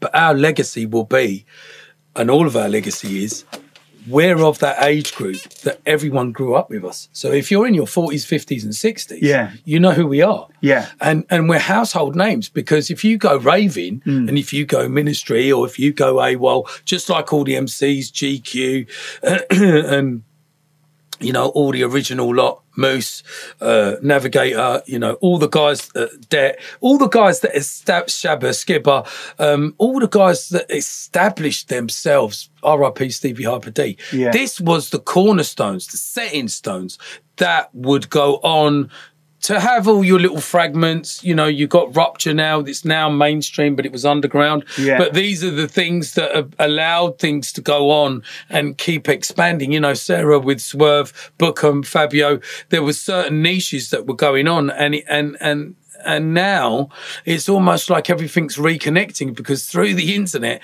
people upload old mixes. I mean, I go online, I haven't got every single record I made, because I just not really... Yeah. I'm not really bothered about it, but now I'm kind of thinking maybe I should be collecting. You should. Oh, yeah, maybe I should be. Should. And especially now I'm playing some sets, and I have started to buy records again. I bought one of my tunes the other day. I was like, wow.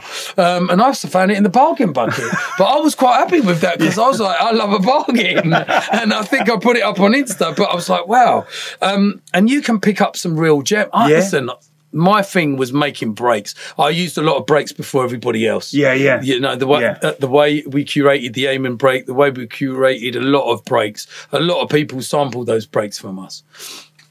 And you talk about that first sample CD that you did with Devon as well, with Blade Runner. Yeah. How that started getting used. Well, we did that purposely because we were just fed up with no one having weight. And then all these people putting out these like baggy, no weight sample packs, and when we did our one, it blew everyone away. Yeah. And also, I wanted to push our sound and make it available, so the young kids could actually go, well, now I can get that dread sound. Yeah. A little bit like what you know, Public Enemy, you know, when you look at Hank Shockley and look at that, they had a special production team that would produce those albums. And I guess in a roundabout way and an unconscious way, and then we were doing the same thing, because I would pick my players, I would have my people together, and I would work with these guys, and it would take me, as much as they were young, and I was embracing the technology, it would push me forward. Right. And it was my way of going, okay, I need to embrace this because this is new.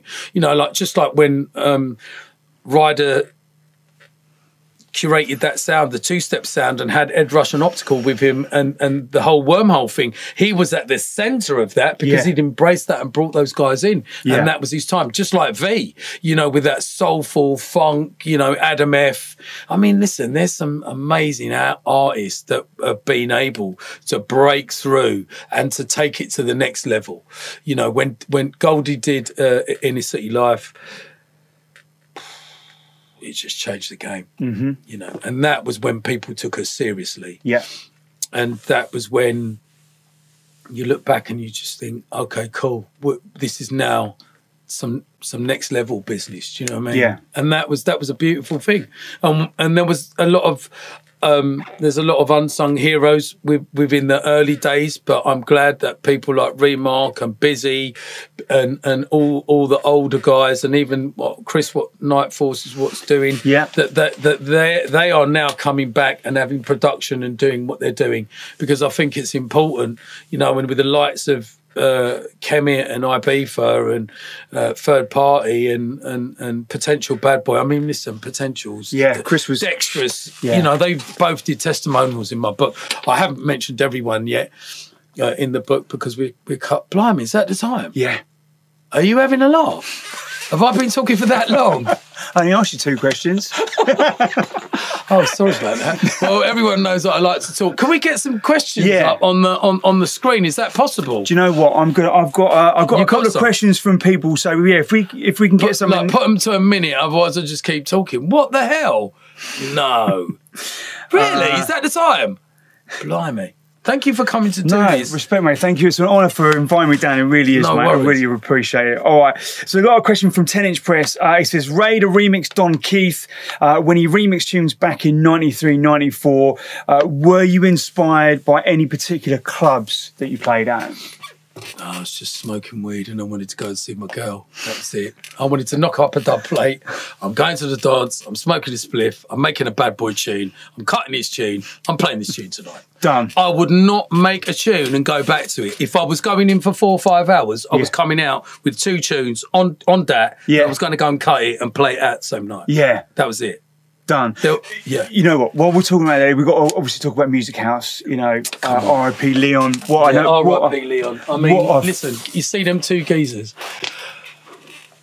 I get a bit emotional when I talk about Chris and I talk about Fu Manchu, Paul, because they took me under their wing. They always said to me, there was a lot of, you didn't get everything and it hurt sometimes, but you wouldn't be included in that little club. I'll talk about that in the book. Yes. But that did harden me up and that was just the way it was. Or a man even remixing your tune and you not even getting a piece. Yeah. You know what I'm talking to, and that hurt me. I won't go into that. But and you know, I've had my fair share of whatever. But what I'm saying is, see those 2 geezers, I would stand in front of them if a bus was coming or a plane was landing because I love them that much. Yeah, they were integral, and they used to say to me, when I first talked to Chris, I never spoke to a yard man before. I didn't even know what he was saying. So I was like, yeah, I want to order 5 plates, yeah. And then when I went down there, and it was some little shack, and I thought, what the hell is this place? But I just loved them. Yeah. And they are. It is. If they put us on the map, and we fed mouths. They fed our mouth. You know what I mean? Yeah. We cut the plate. We played the plate. Other people would go and cut plates. We would all be cutting plates. Then they went to Metropolis. Then they went here. Then they went there. Then they had their little clubs. I was stuck at Music House. I was doing what I was doing. Big up my friend Noel, who was one of the first geezers. Noel Newton. You know, that geezer taught my other mate, Neil from Masterpiece, how to cut my tunes. Oh, really? So if in the documentary that's coming, the book was amazing. Yeah, and thank you everyone for all the love. But I wanna strive to better, and I'm telling you, the documentary's going to be off the hook. Wicked. Some people have already seen some of the snippets, and they're like, "Ray, this is like lightning in a bottle. This is unbelievable." and I directed and shot that.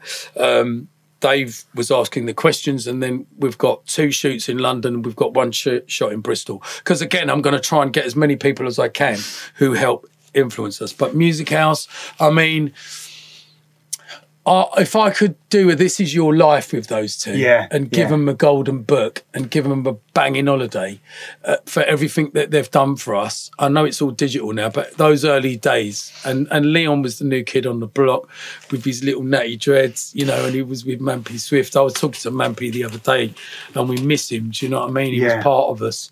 And it was so sad, do you know what I mean? Like, I was very fortunate I met him a couple of times because Cool was around that space. He was always a very gentle, kind guy, you know, just always seemed to have time at all. Cool, again, integral. They all played my tunes on the radio, you know, and Origin and all the other stations, too many to mention, but you know, all of them that were there that were playing my music, because it was mad, because we'd be driving around, I'd be putting the Pirates on, and they'd all be playing my tunes. I didn't necessarily play at all of those clubs. I played for Jungle Fever a few times, but there were certain clubs that I didn't. But my music was everywhere because everyone was playing. It was always like I was in the dance anyway. And then every negative I turned into a positive. So I didn't. There was no format. It just like how I listened to that tune and I went, I can tear that to pieces.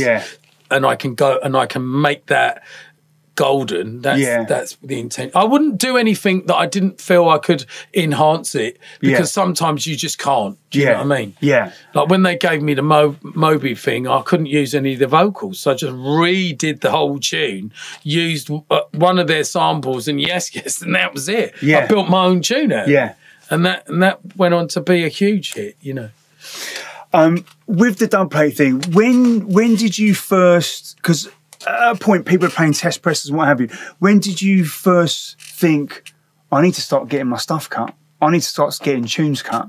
I was already cutting plates when I did 1992 with Orbital, the remix. So that's how long Chris has been cutting plates for me. Wow. Pre-Jungle. Yeah. So he was already cutting my stuff. Yeah. I was one of the first ones to ever go down there. So that's how long my relationship with Chris is. Yeah. And the day I walked in there is the day that Fu Manchu Paul started. So it was always meant to be I would embrace them, and they would be like family to me. And one day, I've got to say this quickly, I know we haven't got time. One day I went in there and I saw a bottle of water, and they used to, I don't know why, they'd eat plain cream crackers, nothing on them. Your mouth would be mashed up, especially if you'd been smoking.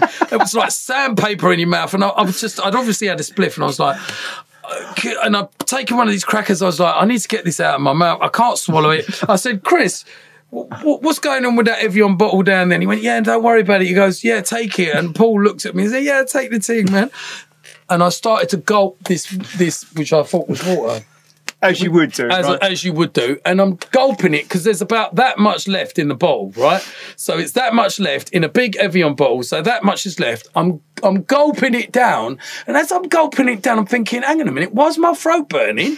Like, my throat's really burning now. What the hell? My mouth's burning. I was drinking pure Ray and Nephew.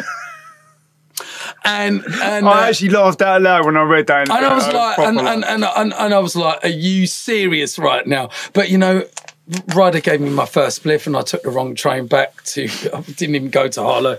I didn't even go to Harlow. I didn't even go to Colchester.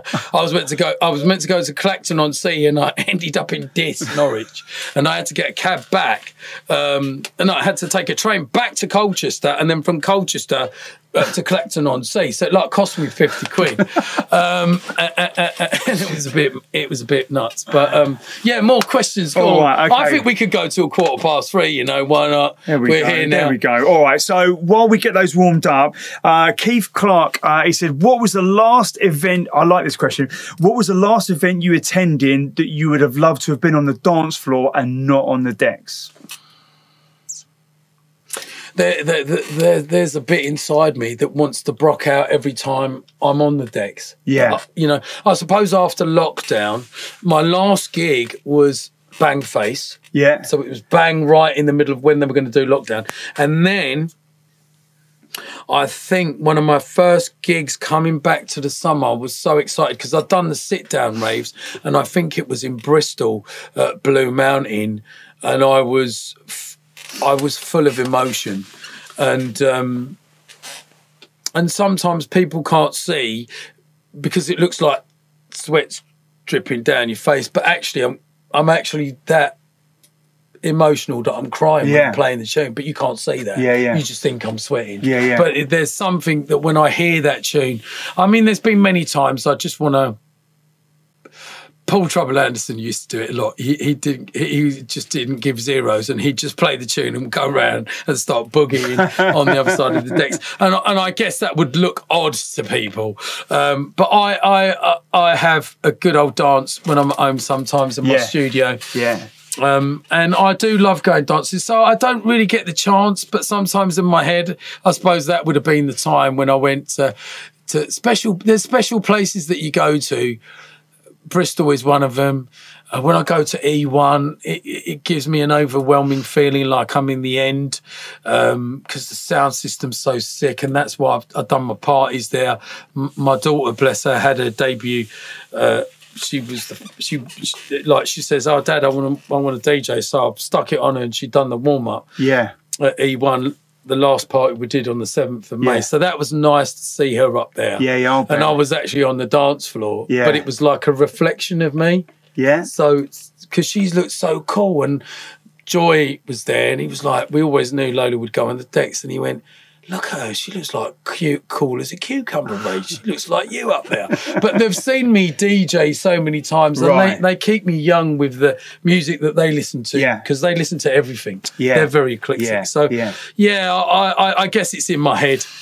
I guess it's in my head. You know, it's interesting you mentioned the end. So, what an amazing club, right? Big up Phenomenal Mr. space. C, yeah, and Leo.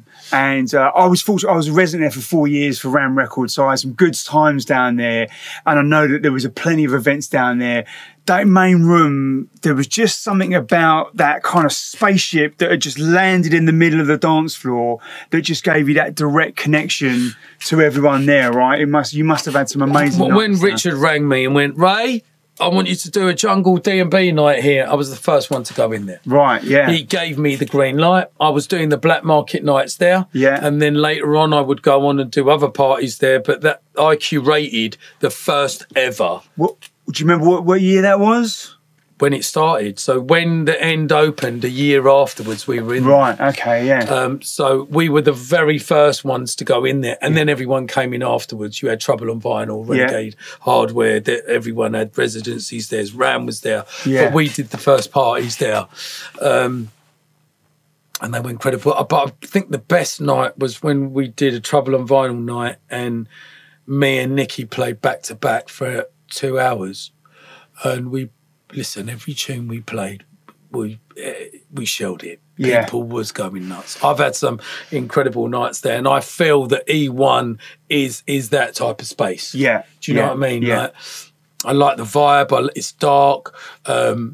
It's got its little corners. It's got a great vibe to it. But there was Peckham. There was Paradise. They were just, and I had residencies at all of them. They were You mean, amazing times. Laser Drone? Yeah, Laser Drum Peckham, yeah. I was with one of the first DJs in there, and before Sonia was in there, and before they were booking, I was booking Frost and Brian, Wow. and they were playing techno in there. Yeah. And then some guy booked me, and then that's when it all changed, and then it became what it became. Yeah, in a because sense. I used to go Innocence. That's right. Yeah, I used to go down. Went down there 3 or 4 times in '92, and I could never survive the main floor because obviously at that stage I was kind of doing whatever. But you're walking in this laser skirmish, you're bumping into stuff. There's mirrors. You came out of there looking like someone had beaten the crap out of you because you're bumping You into didn't know where you was going, and also all the bridges. I mean, that's what I'm saying. This legacy of ours, and it was all linked up. Do you know what I mean? And even like places that we used to play at EUA with. I didn't know T.I. then, but he was doing it with a guy called Bunny at the waterfront, and we used to work with them. And then 10 years, 15 years later, T.I. would become a massive artist himself. So everyone's connected. Critical Impact used to work in the office at ATM. So there's so many people that came through us. Do you know what I mean? And it's been amazing. Yeah. It really has. What's some more questions? Dorian, do you want to bring the iPad in? Because obviously we're not getting any joy with any questions on the screen. And I wouldn't mind taking a few off of Facebook if anyone's out there. I don't even know if anyone's watching because we haven't seen any interaction. I don't know what's going on, whether it's crashed or opened or whatever. But anyway, I've got one more question. Go on. From Aston. What, Acid Aston? I don't owe him any money, do I? No, I don't think so. Yeah, go on. He says, please ask him if he enjoyed the bed and breakfast he supplied years ago when he stayed at his parents' house. Yeah, of course. Like, listen, those geezers are a family to me. Like, I remember going to his mum and dad's house and engineering at his mum and dad's house, and that's how we were. Yeah. We were tight, and that goes for everyone in the scene. Like all the people I've been away with, all the people that we DJ and MC with, and the promoters. I've met some incredible people, and Aston is one of them. Do you know what I mean? 100%. I think getting some questions. They're the type of people that are integral and that you find.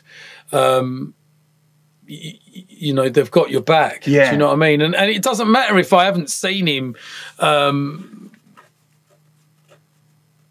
It doesn't matter if I haven't seen him in 10 years' time. Yeah, Do you know what I mean? Yeah, you got that connection. All right, so we got this question. I'm not sure who they're from, but first one, it was, why is Dredd called Dredd? I'm a big sci-fi fan, and I love Stallone.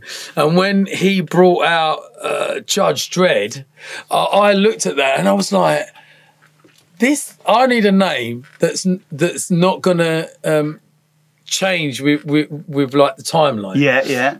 And I did, but if I put Dredd as in Dred, I could have used that. But when I came up with Dredd, and then Brian went, "What, Dredd?" You know, and I was like, "Yeah, that's kind of," and that kind of sums it all up. I think it just so I watched the movie and I saw the badge and I was like, and then Phil called me and he's like, "Ray, we need to get this label sorted," because I'd already done the remixes of Oxford Hardcore, What's My Code?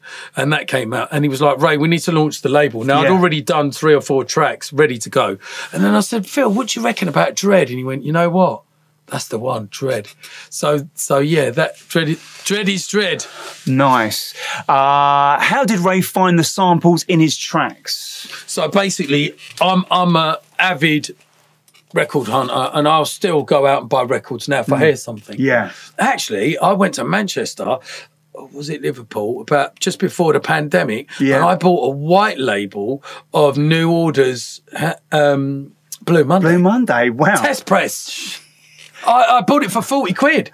It was just on the wall, and I was like, "Is that real?" And he was like, "Yeah." I was like, "Mate, that's got to come with me." And you know who produced that tune? No. Quincy Jones. Really? So that's what I'm saying. hell. Like, all of these tunes, like, people have had mad influences on. That's crazy. And I'm the avid sampler, so I will lift off a break. That Maceo break that Photech used and then Source Direct used afterwards, I left that in his sampler in Ipswich. Yeah. And then they took that break. Yeah. But I would say a good 20 breaks in the jungle scene have come clean from me. Yeah. Because I always was a breaks hunter. Yeah. And I sample records. That's how you get the breaks, and then you cut them up and then you make them to how you want to make them. Yeah. I love the sound out, Breaks Hunter. There's something very cool about that. Like avid. I still look for samples now.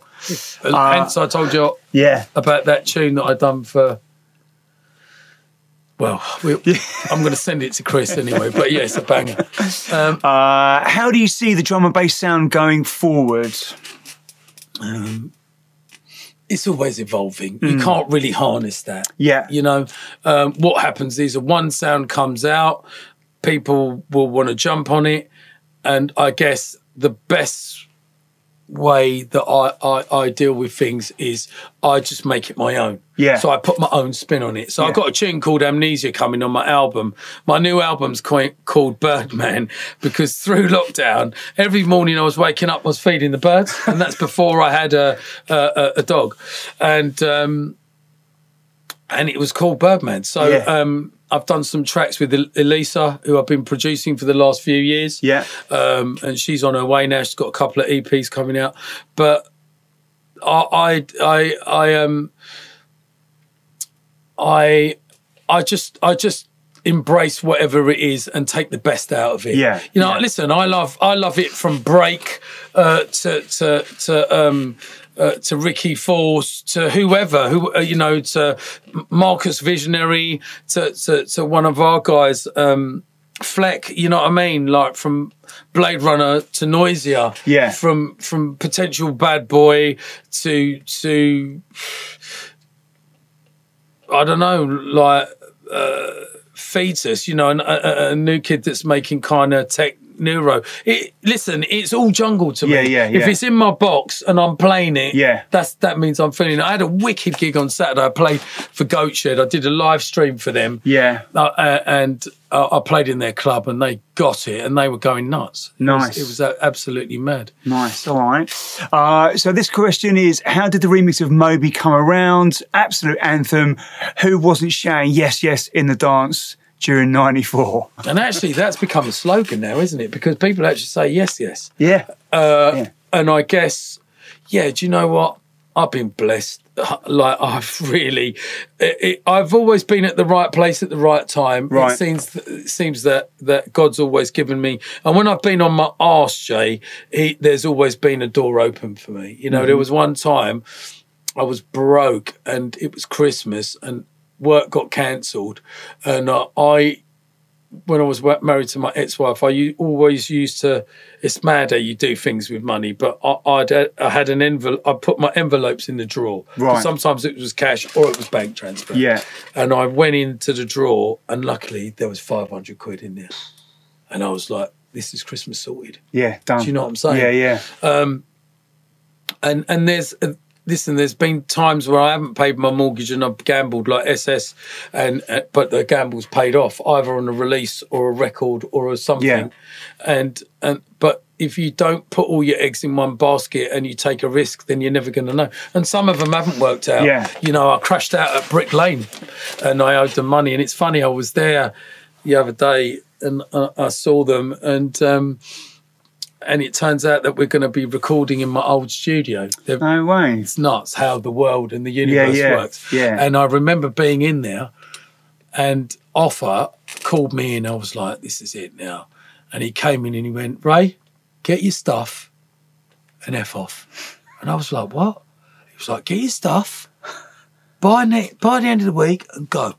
He goes, you'll be back when things get better. Yeah. And I thought to myself, look at that. Mm.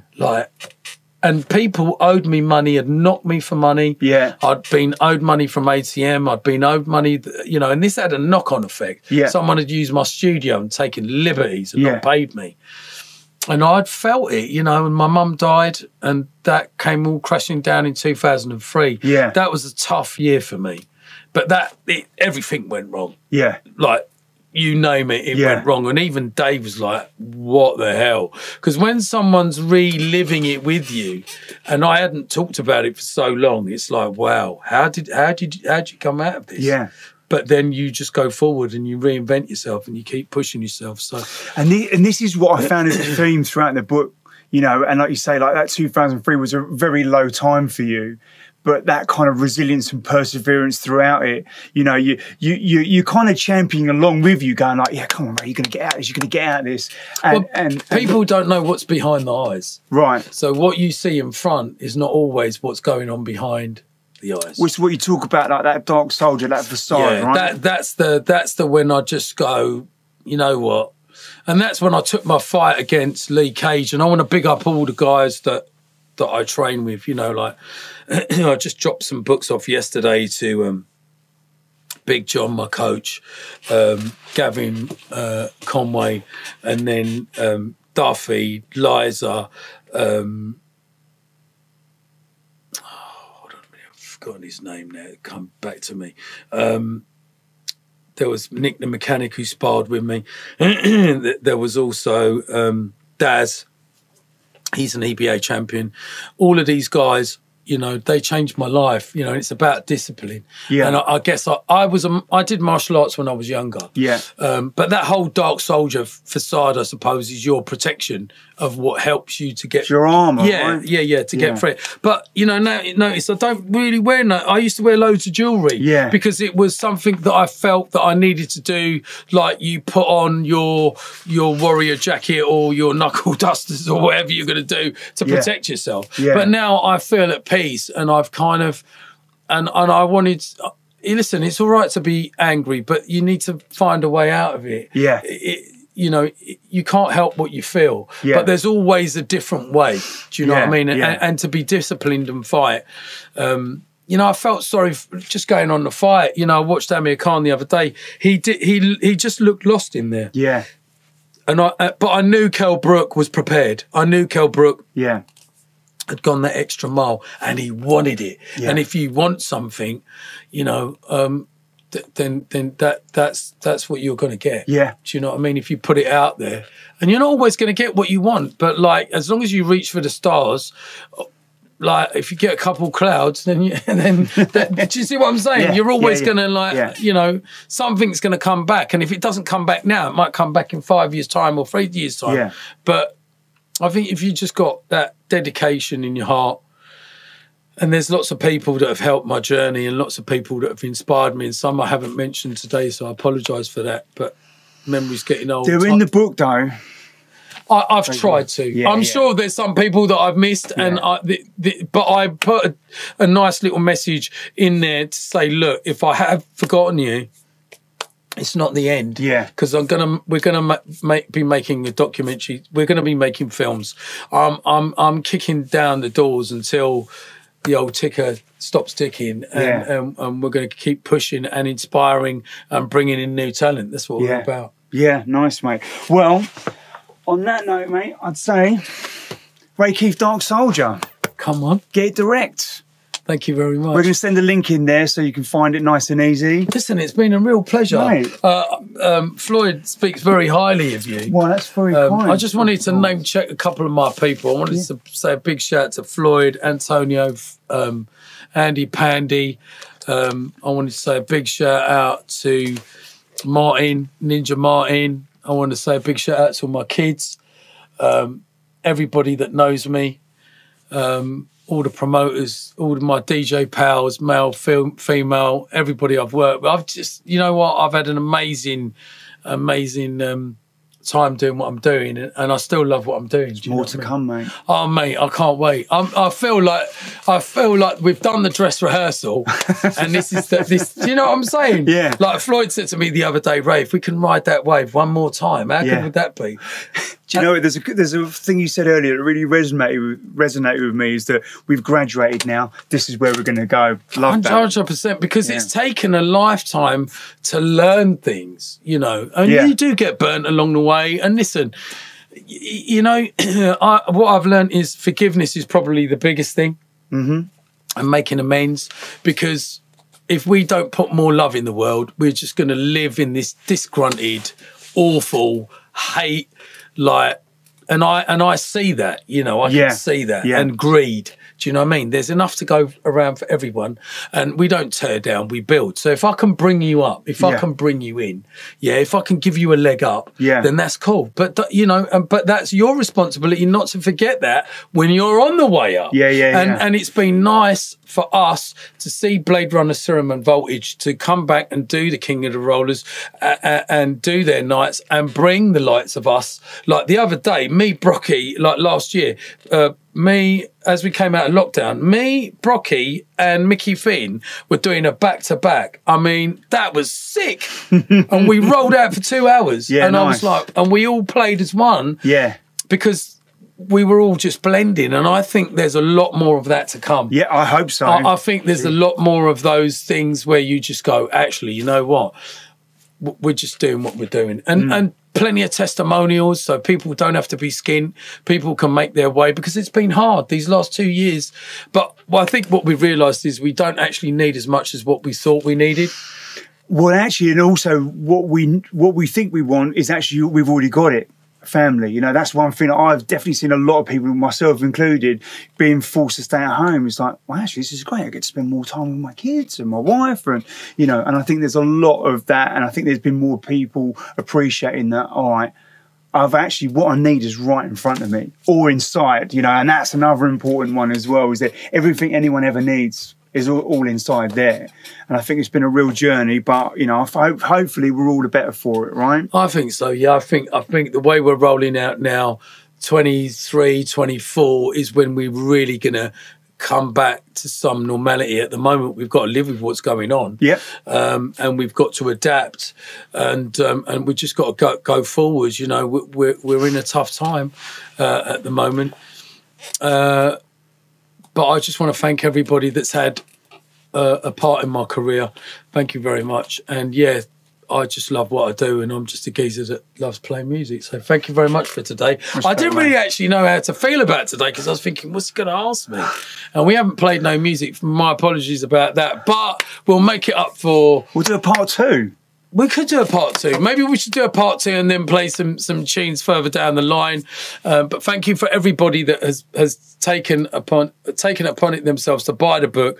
I'm very blessed, and you know, all the people that's reached out to me, I've tried to message back. Do you know what I mean? And hopefully, actually, do you know what? We should actually do a live Q&A next time. Okay. Yeah. Yeah, I think maybe do a Q&A, so we've got more time for that, and then maybe I'll play some tunes for the last half. So do an hour Q&A and an hour of. And what did you think about the book? I really enjoyed it. I think it was very honest, which I think is great, right? I think there's no point writing a life story if you're not going to be honest. I think it was great. You went into great detail with your early life, the relationship with your dad and your mum and the family. So I think I'm actually kind of getting goosebumps. It's actually setting the scene of the family, your life, your introduction to music. And again, just that every other chapter that talked about like today, as you were writing the book. So all the events of today by month were going on by years. I'd never read anything like that. And it really did make you feel like you were actually like sitting next to you as you're writing it. I want to thank Dave Jenkins, because we wanted, what the goal that we both set out to do was to make something different from everybody else. Yeah. But make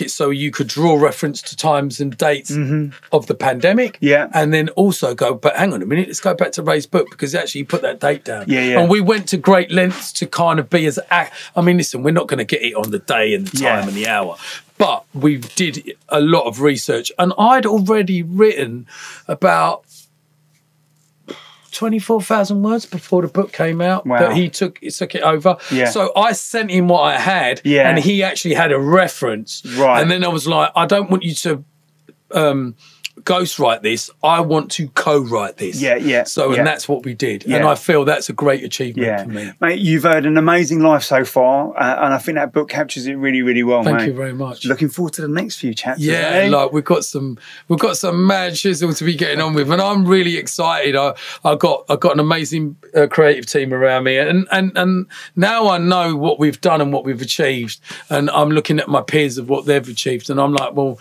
you know, watch this space. Do you know what I mean? Watch this space. Thank you very Love much, it. everyone. We couldn't see any of the feed today. I don't know what's going on with anything, but anyway, I hope you've enjoyed it. Big shout out to Jay Cunning for coming Thank you. over and doing this. And My pleasure, yeah, mate. it was all unexpected, but thank you very much, brother. Wicked, mate. Nice. Don't forget, catch me Thursday with the Dreadcast 1 till 3.